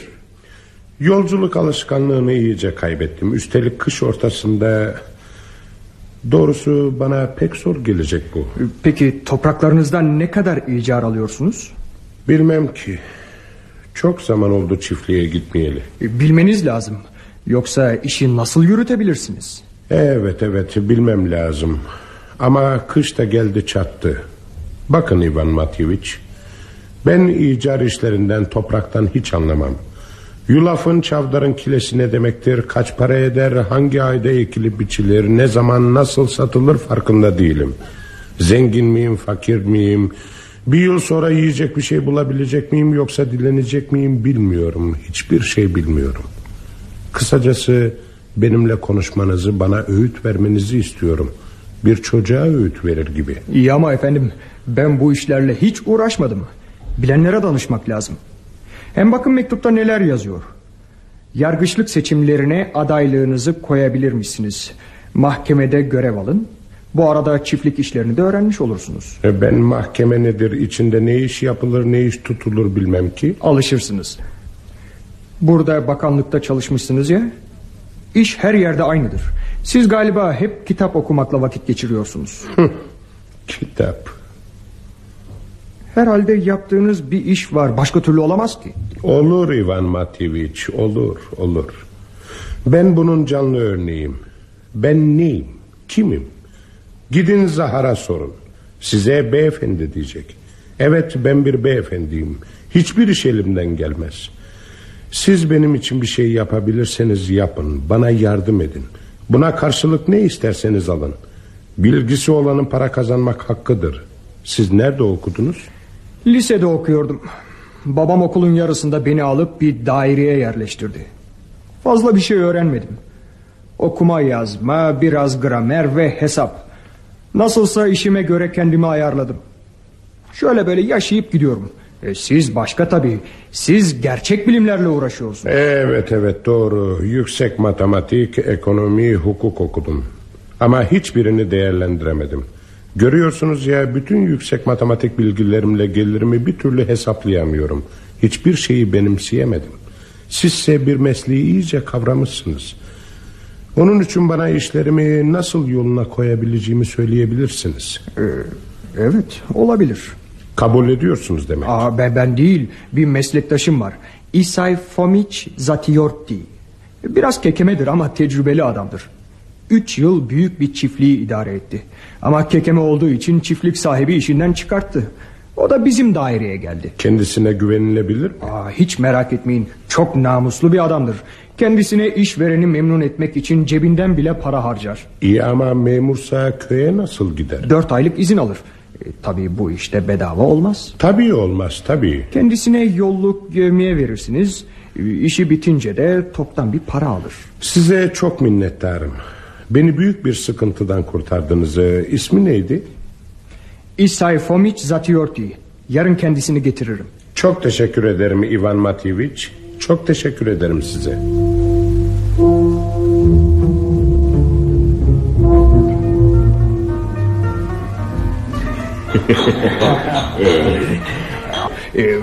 Hadi nazlanma iç. İtiraf et ki bu ikramı hak ettim. Senin ev çürüyünceye kadar böyle bir kiracı bulamazdın. Doğru. Eğer Zatiyorti de köye giderse karlı bir iş olur bu. Birader, sen de pek cimrisin. Seninle pazarlık etmek lazım. Düşün, böyle bir kiracı için bana verdiğin kaç para? 50 ruble. Ama korkarım bırakacak evi. Gideceğim diye tutturmuş. Bir yere gidemez, bilirim ben onu. Ya düğün evlenecekmiş. Evlenmek. Evlenemez o. Bu adam zaharsız uyku bile uyuyamaz. Nerede kaldı evlenmesi? Hiçbir şeyden çakmaz o. Ha, sahi öyle. Ne mahkemeden anlarım diyor, ne hükümet işlerinden. Ne kadar köylüsü olduğunu bile bilmiyor. Ne biçim adam bu? Kontrat yaman oldu ha, yaman. Vallahi şu yazı işlerinden yamansın. Bana rahmetli babamı hatırlatıyorsun. Herif de okumadan imza etti. Neler vardı içinde ha? Sebze bahçeleri, ahırlar, araba yerleri. Evet. Ülkemizde kağıtları okumadan imza eden budalalar oldukça biz aç kalmayız. Eskilere bakarsan hayat başka türlüymüş. 25 yıl çalıştım, elime ne geçti? Viborg mahallesinde bir eve tıkılmış kalmışım. Bir de şu Zatiyorti'yi gönderebilirsek Oblomovka'ya. Ondan sonra keyiflere değme ha. Öyle de bütün korkum evlenmesinde. Korkma diyorum sana, inan ki evlenemez o. Biliyor musun? Kız kardeşimde de gözü var. Yok canım. Ya vallahi ama aman sesini çıkarma. Birader, rüyada görsem inanmazdım. Peki kız kardeşin ne diyor bu işe? O mu? Canım bilmez misin? NATO kafa, NATO mermer. Vurdum duymazın biridir. İşini bilmiyor ki. Onun yerine bir başka kadın olsa. Hey Allah'ım, neler yapmazdı. Ama ben gözlerimi dört açıyorum. Bu işten çok şey çıkabilir. Tabii çok.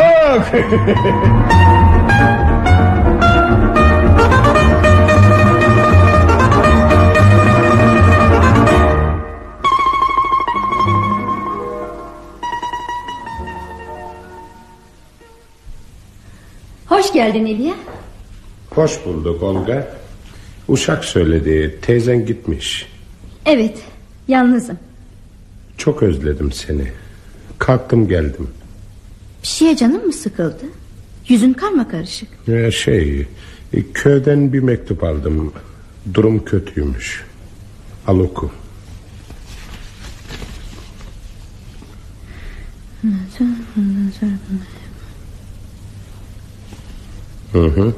Şimdi ne olacak?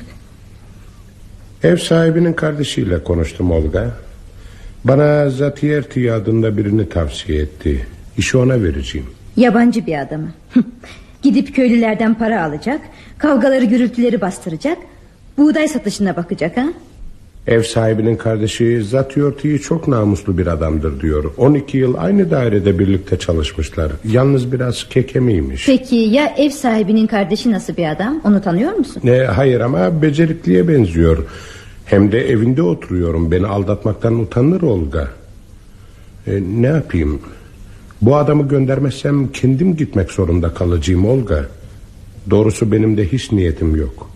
Yolculuğa hiç alışık değilim. Hele kış ortasında olmaz, yapamam.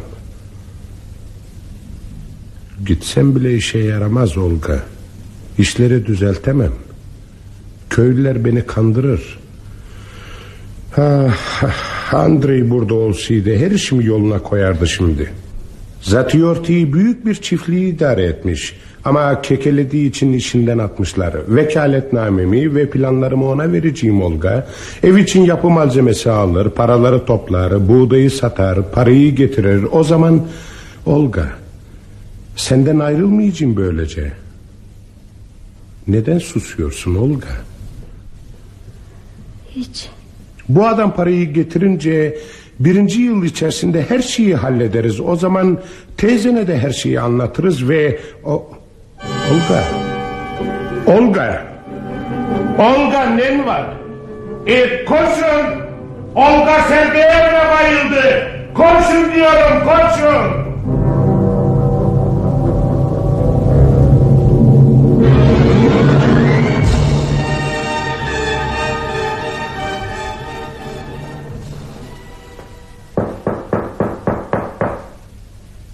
Kim o? Benim Olga. Ne istiyorsun? Girebilir miyim? Peki, gel.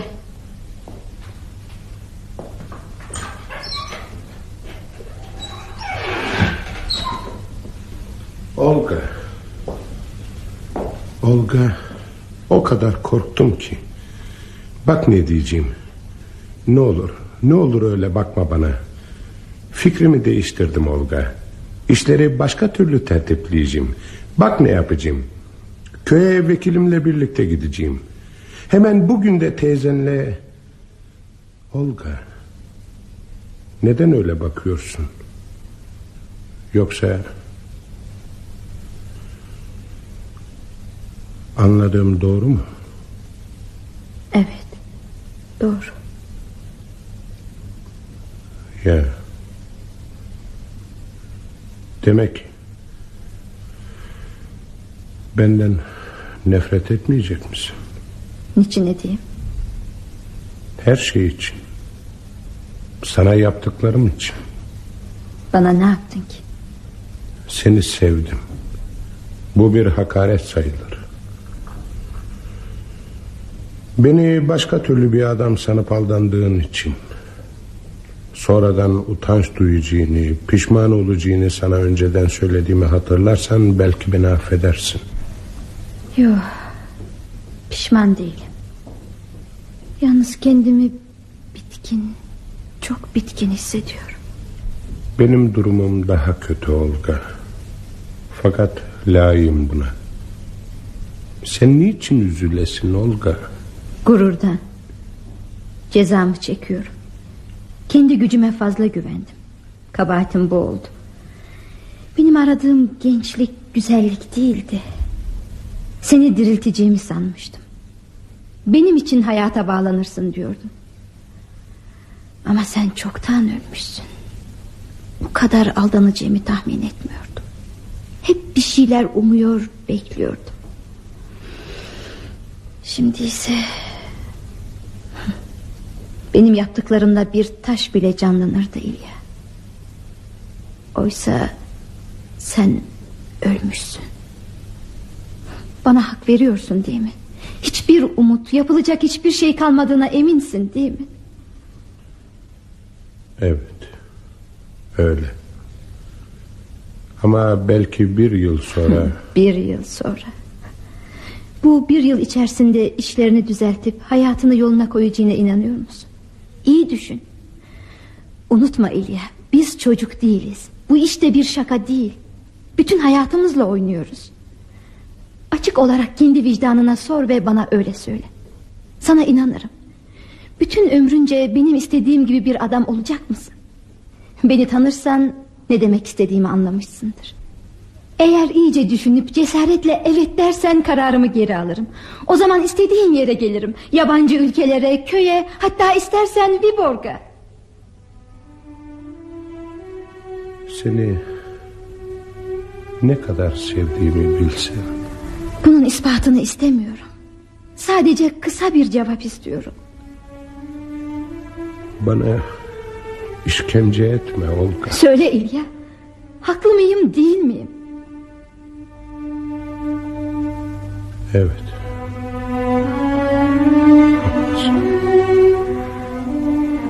O halde ayrılmalıyız. Evlensek bile ne olacaktı?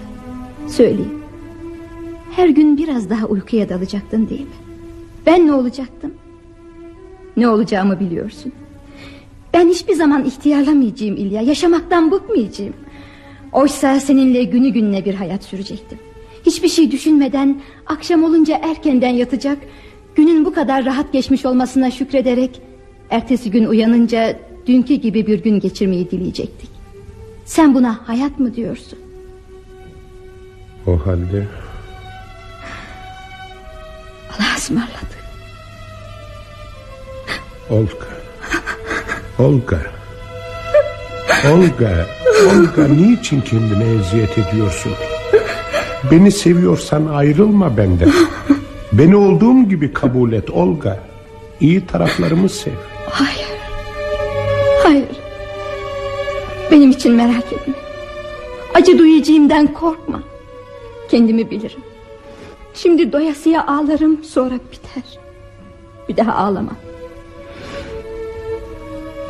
Sen de sevdiğim, sen de bulmak istediğim şey Stolz'un bana gösterdiği, onunla birlikte kurduğumuz bir şeydi.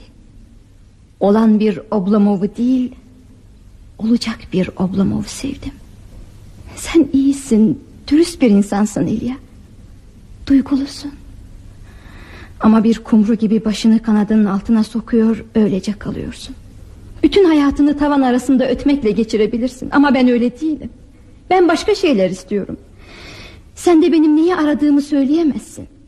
İstediğim şefkat değil ki benim. Onu herkes verebilir.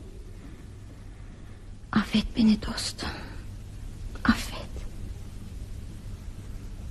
Gerçeği söyledin Olga.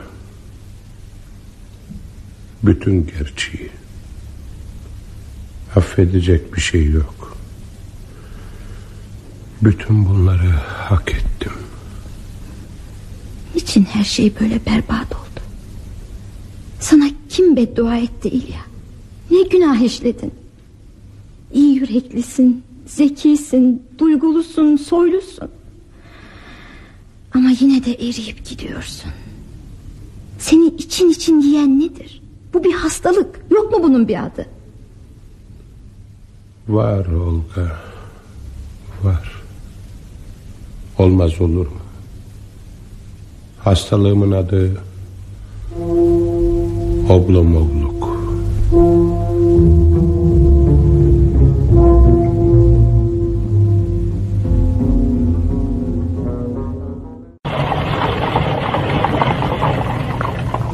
Zahar!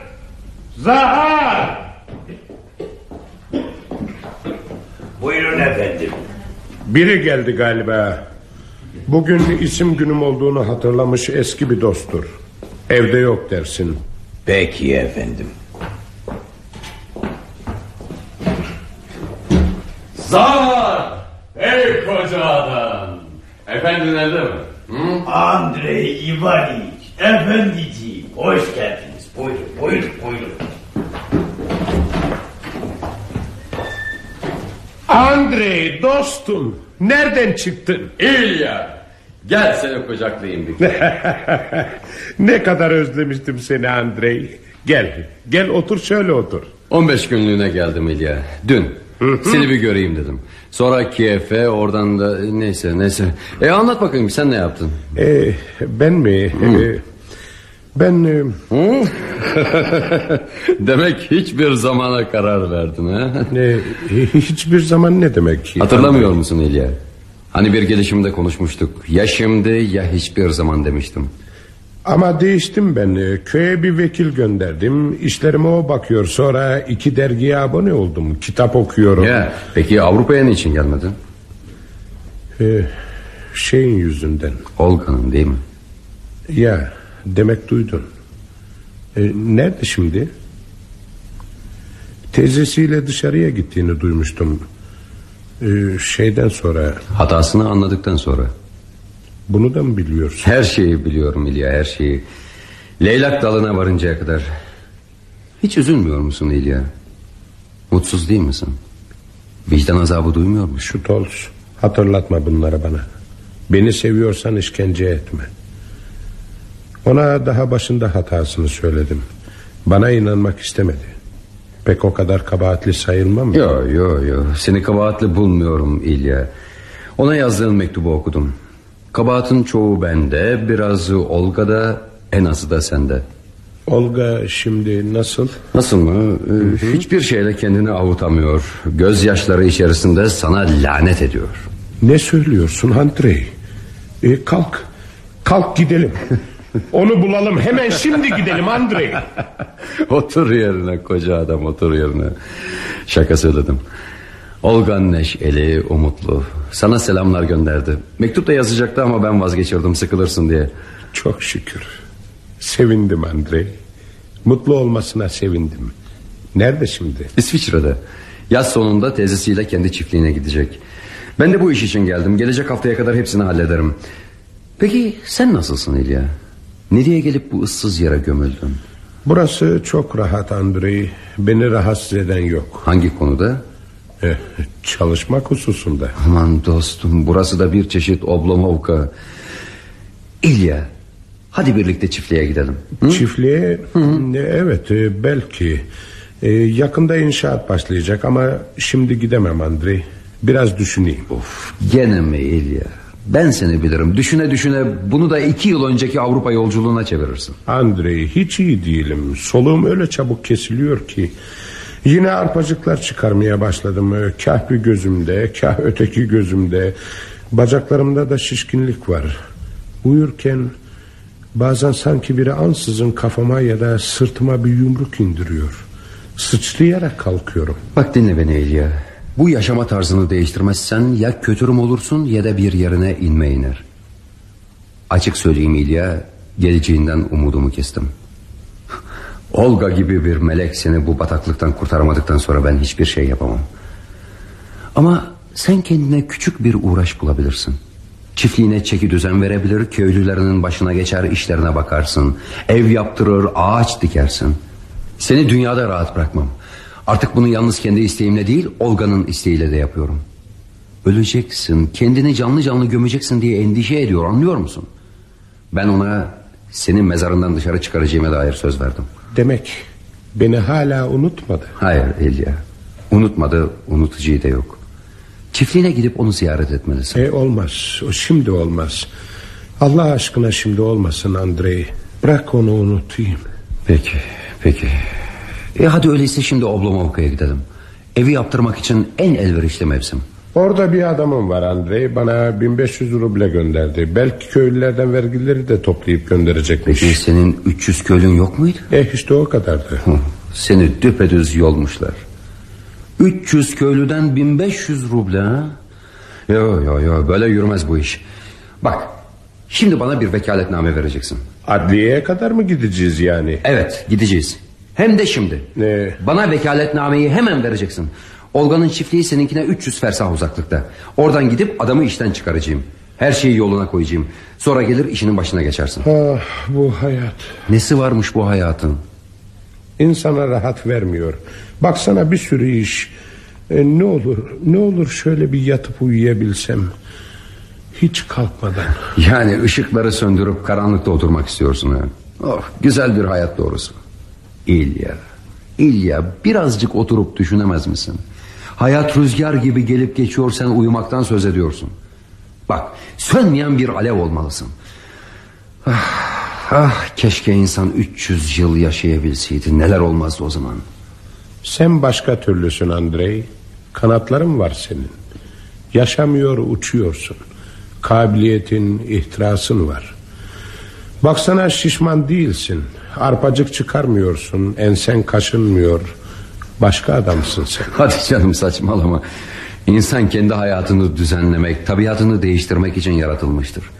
Sen karnını şişirip sonra da kabahati tabiatta buluyorsun. Senin de kanatların vardı ama sen çıkardın. Hani nerede bu kanatlar Andrei? Elimden hiçbir iş gelmiyor. Gelmesini istemiyorsun İlya, gelmesini istemiyorsun. Elinden hiçbir iş gelmeyen insan yoktur. Yeter ki istesin. Canın istedi mi bir hikayeci gibi cümleler kurarsın. İstemedi mi gözlerin görmez olur, ellerin titrer. Sen iş yapabilme gücünü daha çocukken Oblomovka'da teyzelerin, dadıların arasında kaybettin. Çoraplarını bile kendin giymeyi bilemiyordun.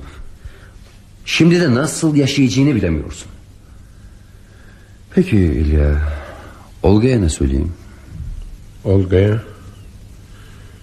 Hiç söz etme benden Andrei. Beni görmediğini, kimseden bir haber alamadığını söyle. Yok, katiyen inanmaz. Peki ortadan kayboldu, öldü dersin. Dünyayı haram eder kendine.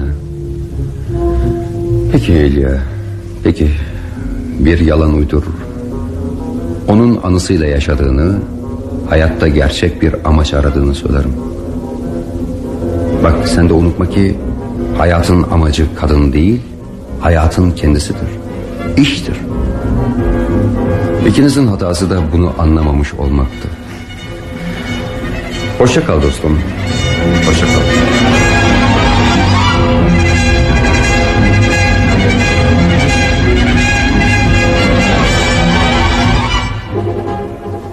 Stolz dediği gibi Oblomov'dan vekaletnameyi aldı, çiftliğin başına gitti. Zatyorti'nin elindeki vekaletnameyi de alıp yırttı, işleri bir düzene soktu, sonra gene ortadan kayboldu. Şimdi Stoltz'un Oblomov'u ziyarete geldiğinden bu yana 18 ay geçmiştir. Oblomov'u geçen 18 ay içerisinde birkaç yaş ihtiyarlamış görüyoruz. Sıkıntı bir hastalık gibi gözlerinin ferini söndürmüştür.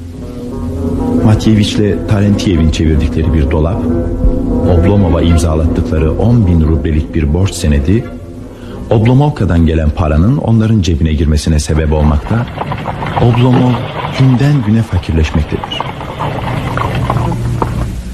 Kim acaba?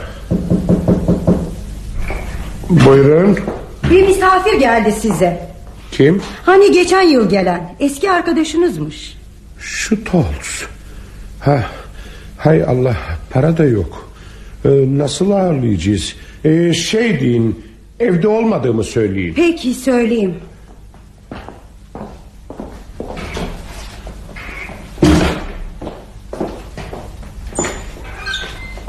Buyurun. Oblomov'u arıyorum. Evde mi? Arkadaş evi. Evde yok, gitti. Dolaşmaya gitti. Ya. Nereye gitti acaba? Hiç çıkmaz da evden. Bilmem, gitti işte. Bir şey söylemedi. Peki herhalde 1-2 saate kadar döner. Kendisine söyleyin, 2 saat sonra uğrayacağım. Yemeği de kalacağım. Şimdilik hoşça kalın.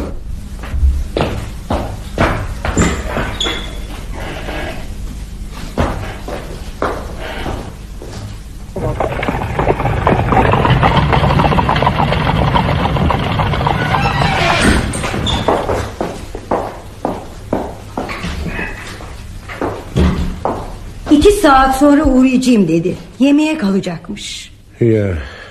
Ne yapacağız? Yeniden yemek hazırlayacaksınız. Vakit yok İlya İliç. Bulduğunu yesin, ne yapalım? Evde ne yemek var? Balık çorbası, Mersin balığı. Yemez, bilirim. Sucukçudan biraz dil alalım. Oldu. Biraz da sebze alıverin. Mesela taze bakla. Yarım kilo da gravyer peyniri aldırın yeter. Özür dilerim, seni beklemiyordum derim. Ama para? Aldırın canım, nasıl olsa yakında köyden para gelecek.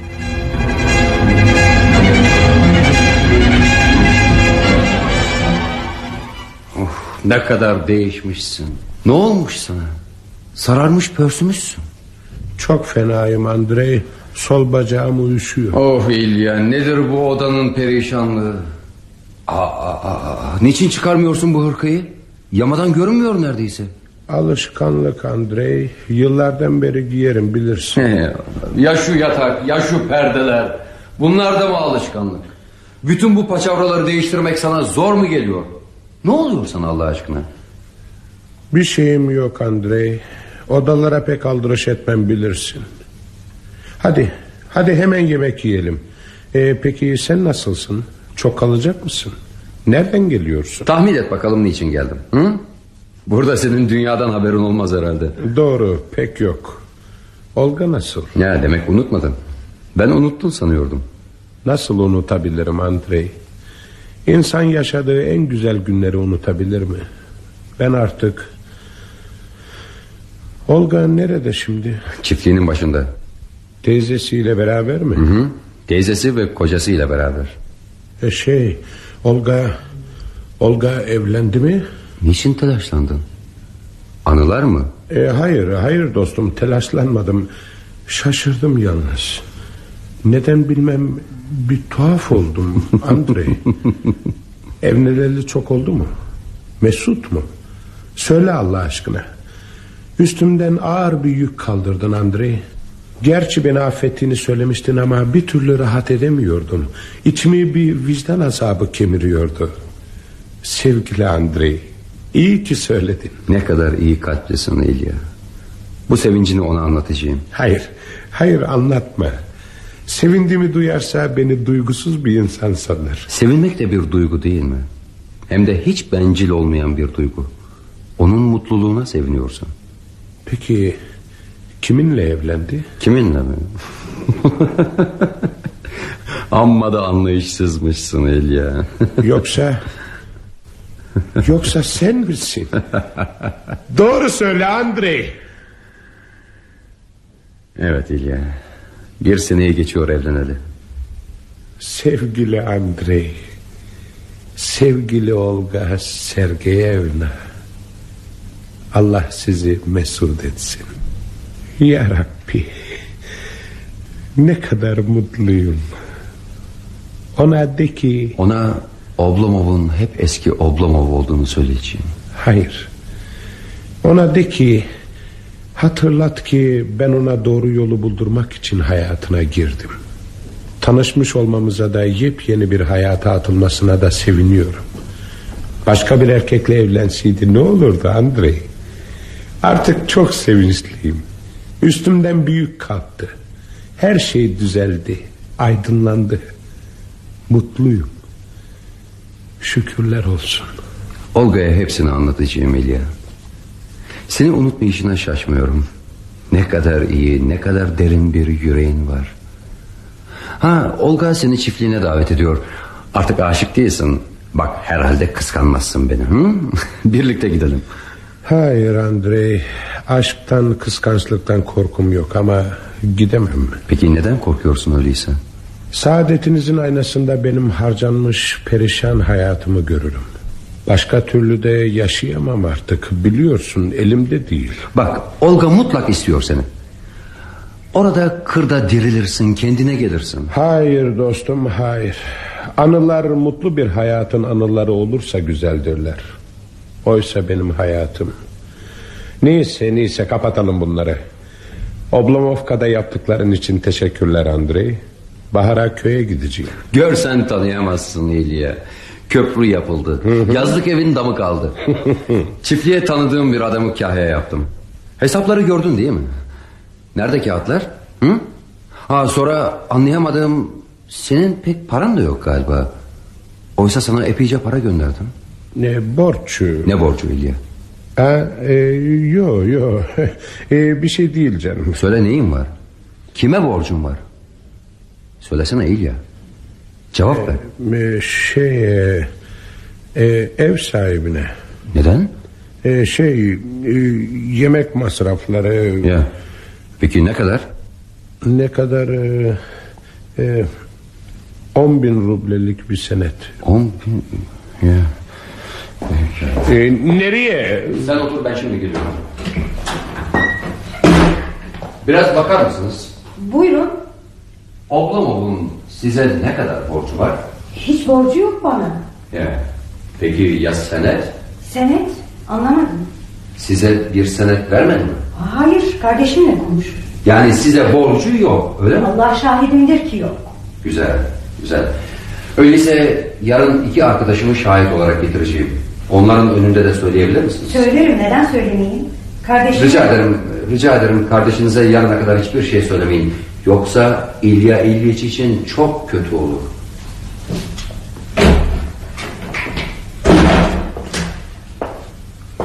Bir şeyler dönüyor burada ya. İlya. Hı. Kardeşi imzalattı değil mi o senedi sana? Evet ama... İlya, sen bu kadına tutkun musun yoksa? Doğru mu İlya? Doğru mu? Sen bu kadına... Oh Tanrım. İlya, nereye gidiyorsun İlya? Aradan birkaç yıl geçti. Bu arada Stolz Petersburg'a dönmedi. Oblomov'dan da ne bir mektup ne de bir haber geldi. Bu arada Olga'nın bir kızı oldu. Kışın ortalarında bir gün Olga ocağın karşısında oturmuş yün örüyor. Stolz defterlerin arasına gömülmüş hesap yapıyordu. Andrei. 382. Andrei, cevap versene. Affedersin. Söyle canım. İlya ne yapıyor acaba? Olga, yoksa onu hala seviyor musun? Hayır. O zamanki gibi sevmiyorum. Ama sevdiğim bir yanı kaldı ki işte o yanına bağlıyım. Başkaları gibi duygularımı kolay kolay değiştiremem. Yani başkaları ben mi oluyorum? Doğrusunu istersen Olga, ister misin sana niçin onu sevmiş olduğunu, hala da niçin sevdiğini anlatayım? Evet. Bak canım, onda sevdiğin şey zekadan daha değerli bir şeydi. Onun dürüstlüğünü, vefalı yüreğini sevdin. Bu değer onun doğuşunda vardı. Hayat o yanını hiç değiştirmedi. Birçok zorluklarla karşılaştı, donuklaştı, uyuştu, neşesiz, zevki bozuldu, yaşama gücünü yitirdi. Ama yüreği hiçbir zaman sahteliğe düşmedi, lekesiz kaldı. En çekici kötülük bile onu ayartamaz, doğru yoldan çıkartamaz. Her şeye rağmen temiz ve iyi, dürüst kalır. İnsan her zaman, her yerde ona güvenebilir. Onun gibi insanlara dünyada az rastlanır Olga. Birçok insana rastladım, birçok insan sevdim ama hiçbirini onun kadar yakın bulmadım kendime. Sen de öyle değil mi? Hı? İşte bunun için İlya'yı sevdin. Onu yalnız bırakmayacaksın değil mi? Hayır, hiçbir zaman. Aramıza ansızın bir uçurum girmedikçe. Petersburg'da beni ona götüreceksin değil mi? Elbette götüreceğim. Aranıza ansızın bir uçurum girmedikçe onu bırakmayacaksın. Bu sözünü unutmayacağım.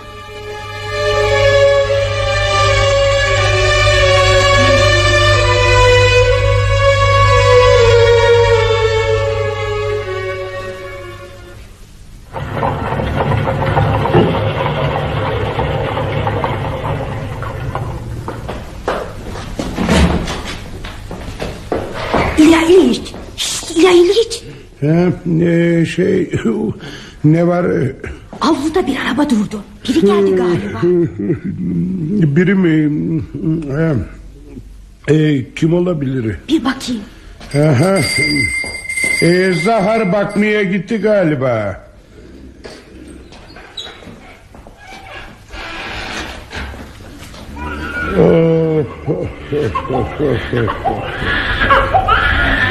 Yavrumu uyandırdılar. Şşt. Uyu yavrum. Uyu bebeğim, uyu.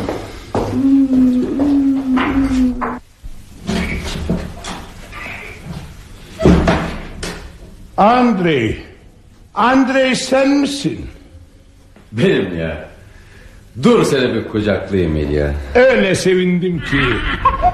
Ben bebeği götüreyim. İçeride uyur. Öyle uzun bir zaman oldu ki senden haber almayalı İlya. Bayağı kuşkulanmaya başladım. Çok hastaydım Andrei. Çok. Ya, ne oldu, neyin vardı? Bir inme geçirdim. Ne diyorsun? Sahi mi? Bir aksaklık bırakmadı ya. Yo hayır. Yalnız sol bacağımı rahat oynatamıyorum. İlya ne oldu sana? Kendini harap ediyorsun. Ne yaptın bunca zamandır? Şaka değil, birbirimizi görmeyeli 5 yıl oldu. Niçin Oblomovka'ya gelmedin? Hı? Niçin bir satır olsun yazmadın? Ne söyleyeyim Andrei? Beni bilirsin. Hiçbir şey sorma. Yani 5 yıl hep burada, bu evde oturdun ha? Hiçbir yere kıpırdamadın. Evet, hep burada oturdum. Artık hiçbir yere de gidemem. Sahi mi söylüyorsun? Evet Andrei, öyle. Olga Sergeyevna nasıl, iyi mi? İyi, çok iyi. Seni daha dün ayrılmışız gibi hatırlıyor. Duydum ki çocuklarınız olmuş ya. Andrei. Nasıl onlar? Onlar da iyi İlya. Ama burada kalacağın ciddi değil mi İlya? Seni götürmeye geldim. Yo Andrei, yo, sakın bir şey söyleme. Söz açma bundan. Niçin? Ne var Allah aşkına? Bizimle beraber yanı başımızda yaşayacaksın. Bak, Olga ile karar verdik, böyle olacak. Tanrı'ya şükür seni daha kötü bir halde bulmadım. Korkuyordum ki hadi İlya, hadi gidiyoruz. Seni zorla götürmeye yemin ettim. Hayatını değiştireceksin. Yavaş konuş Andrei, ne olur. Sonra evdekiler... Ne var? Duyarlar, ev sahibi gideceğimi sanır. Ona ne canım, bırak onu. Hayır, buna imkan yok Andrei. Beni kandırmaya çalışma boşuna. Burada kalacağım Andrei. Git ve beni bırak. Senin dostluğuna layığım ama benim için üzülmene değmez. Hayır İlya. Hayır, senin benden sakladığın bir şey var. Ama seni mutlaka götüreceğim. Sana güvenemediğim için götüreceğim. Dinle beni. Hadi kalk, elbiseni giy. Andrei. Evet, hemen kalk, elbiseni giy. Benim oturduğum yere gidelim. Akşamı orada geçiririz. Hadi gel İlya. Arabada beni kim bekliyor biliyor musun? Çağırayım mı? Olga.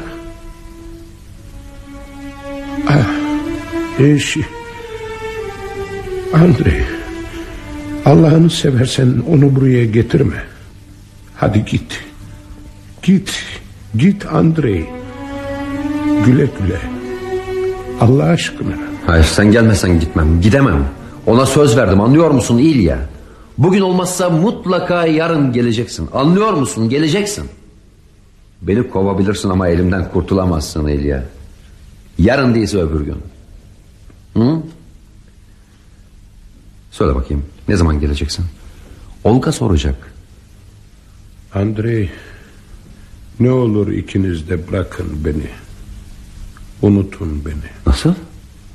Yani seni hiç aramayalım mı demek istiyorsun? Evet. Bunu sen mi söylüyorsun İlya? Beni başından savuyorsun ha? Hem de o kadının yüzünden. Ama yarabbi, İlya, yoksa demin gördüğüm çocuk. İlya, ondan kaç. Çabuk kaç buradan. O İlya, nerelere kadar düştüm. Bu kadın, kim bu kadın? Karım. Karım? Anlamadım. Çocuk da benim oğlum. Ona senin adını koydum. Adı Andrei'dir. Şimdi anladın mı? Anladım. Öyleyse kızmıyorsun değil mi? Kızma. Yapacak bir şey yok. Çok geç artık. Evet, çok geç. Oğlumu koru. Onu sana bırakıyorum. Ne olur ne olmaz. Andrei'mi unutma. Unutmam İlya. Gel. Gel sana sarılayım. Allah'a ısmarladık Andrei. Allah'a ısmarladık İlya.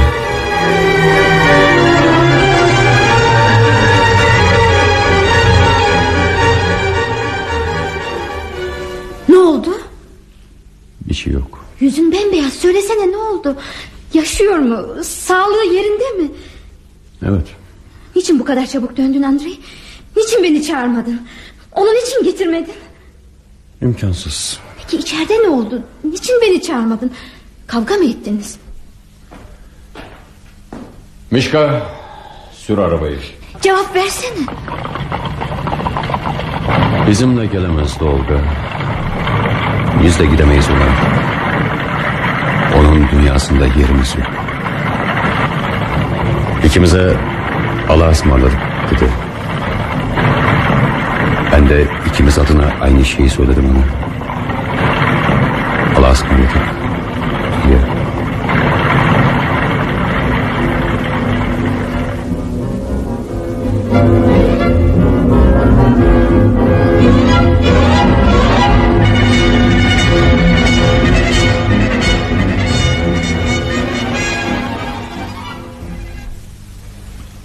Beş yıl geçti. Dünyada ve Viborg mahallesinde birçok değişiklikler oldu. Viborg'daki evin içinde de her şey çok değişmişti.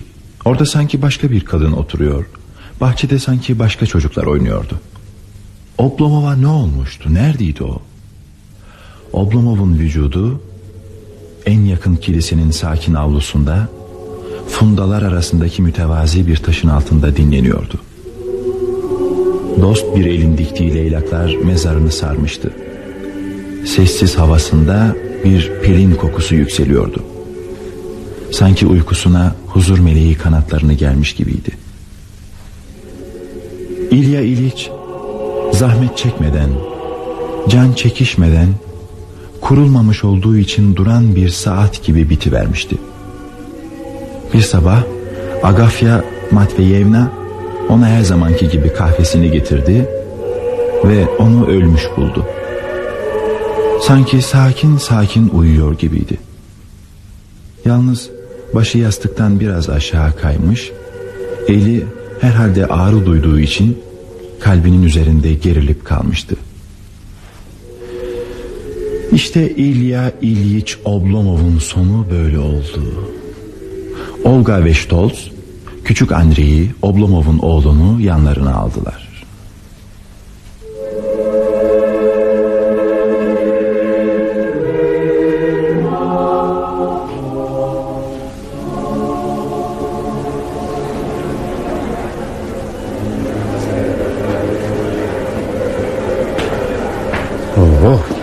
Ne kadar çok dilenci var. Bunların nereden çıktıklarını merak ediyorum. İnsan nasıl dilenci oluyor acaba? Birdenbire mi yoksa yavaş yavaş mı? Sahiden mi yalancıktan mı dilencilik ediyorlar? Gene yazarlık merakın tuttu. Yoksa Petersburg'un Esrarı diye bir kitap mı yazacaksın? Belki. İşte sana bir fırsat. Bir tanesini çağır, sor bakayım. 1 gümüş ruble verirsen sana bütün hikayesini anlatır. Okuyucularına satarsın sen de. Ha bak, işte şu ihtiyar en çok rastlanan tiplerden. Hey ihtiyar. Evet sen gel buraya. Beyefendiler, 30 savaşta yara almış ihtiyar bir askere yardım edin. Zar! Sen bana bak, sen Zahar değil misin? Affedersiniz beyefendi hazretleri, sizi tanıyamadım. Gözlerim artık görmüyor ki. Stoltz'u unuttun. Efendinin dostu. Andrei Ivaniç. Allah'ım, Andrei Ivaniç siz misiniz? Sahiden kör olmuşum. Ah sevgili efendim, Allah ben garibi sevindirmek istedi. Bu mübarek bayram günü beni sevindirmek istedi. Niçin bu hale düştün? Utanmıyor musun halinden Zahar? Ah Andrei Ivaniç, ah sevgili efendim, ne yaparsın? Yaşamak için. Anisya sağken böyle değildim. Yiyeceğim içeceğim vardı. Allah rahmet eylesin, koleradan ölünce ev sahibinin kardeşi beni istemedi. İş yapmadan ekmek yiyemezsin dedi. İşte 2 yıldır yersiz yurtsuzum. Peki hiçbir iş bulamadın mı? Bu zamanda iş nereden bulursun? 2 yer denedim, beğenmediler. Şimdi okur yazar uşak istiyorlar. Zahar. Buyurun efendiciğim. Zahar, sen içki kokuyorsun. Hem de nasıl? İnsan efkarlanınca böyle olur efendiciğim. Arabacılığı da denedim fakat ayaklarım donuyor. Yaşlanmışız, kolay değil tabii. Arabanın atı da belalı mı belalı. Bir defasında beni ezecekti. Bir defasında da bir ihtiyara çarptık. Karakollarda süründük. Bana bak Zahar, İstersen bana gel. Sana bir ev vereyim. Beraberce çiftliğe gidelim hadi. Hı? İşitiyor musun? Sana söylüyorum. İşitiyorum Andrei Ivaniç. Sevgili efendim. Fakat onu mezarında bırakıp gitmek gelmiyor içimden. Sevgili efendim İlya İliç'i. Bugün yine onun için dua ettim. Allah gani gani rahmet eylesin. Mezarına gittim, oturdum. Bu taraflara geldikçe hep gider, oturur ağlarım. Böyle bir efendi bulunmaz. Sizi de ne kadar severdi. Bana bak, bize gel de Andreyuşa'yı gör. İlya'nın oğlunu. Şu parayı da al. Allah sizden razı olsun. Gelirim Andrei İliç'i görmeliyim çünkü. Kim bilir ne kadar büyümüştür. Allah size uzun ömürler versin. Allah'a ısmarladık efendiciğim. Allah'a ısmarladık.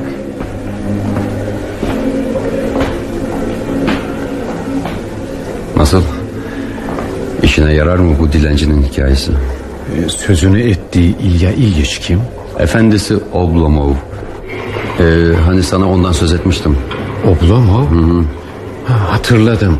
Senin bir dostun, okul arkadaşın. Evet. Ne oldu? Öldü. 5 yıla yakın oldu öleli. Hayatı yok yere harcandı gitti zavallının. Zekaca kimseden aşağı değildi. Tertemiz, billur gibi bir ruhu vardı. Asil heyecanları olan bir insandı ama hiçbir şey yapamadı. Niçin? Ne yüzden? Ne yüzden mi? Oblomovluk dostum. Oblomovluk yüzünden. Oblomovluk mu? Anlamadım. Biraz aklımı başıma toplayayım da anılarım arasından çekip çıkarayım Oblomov'un öyküsünü. Sen de yazarsın.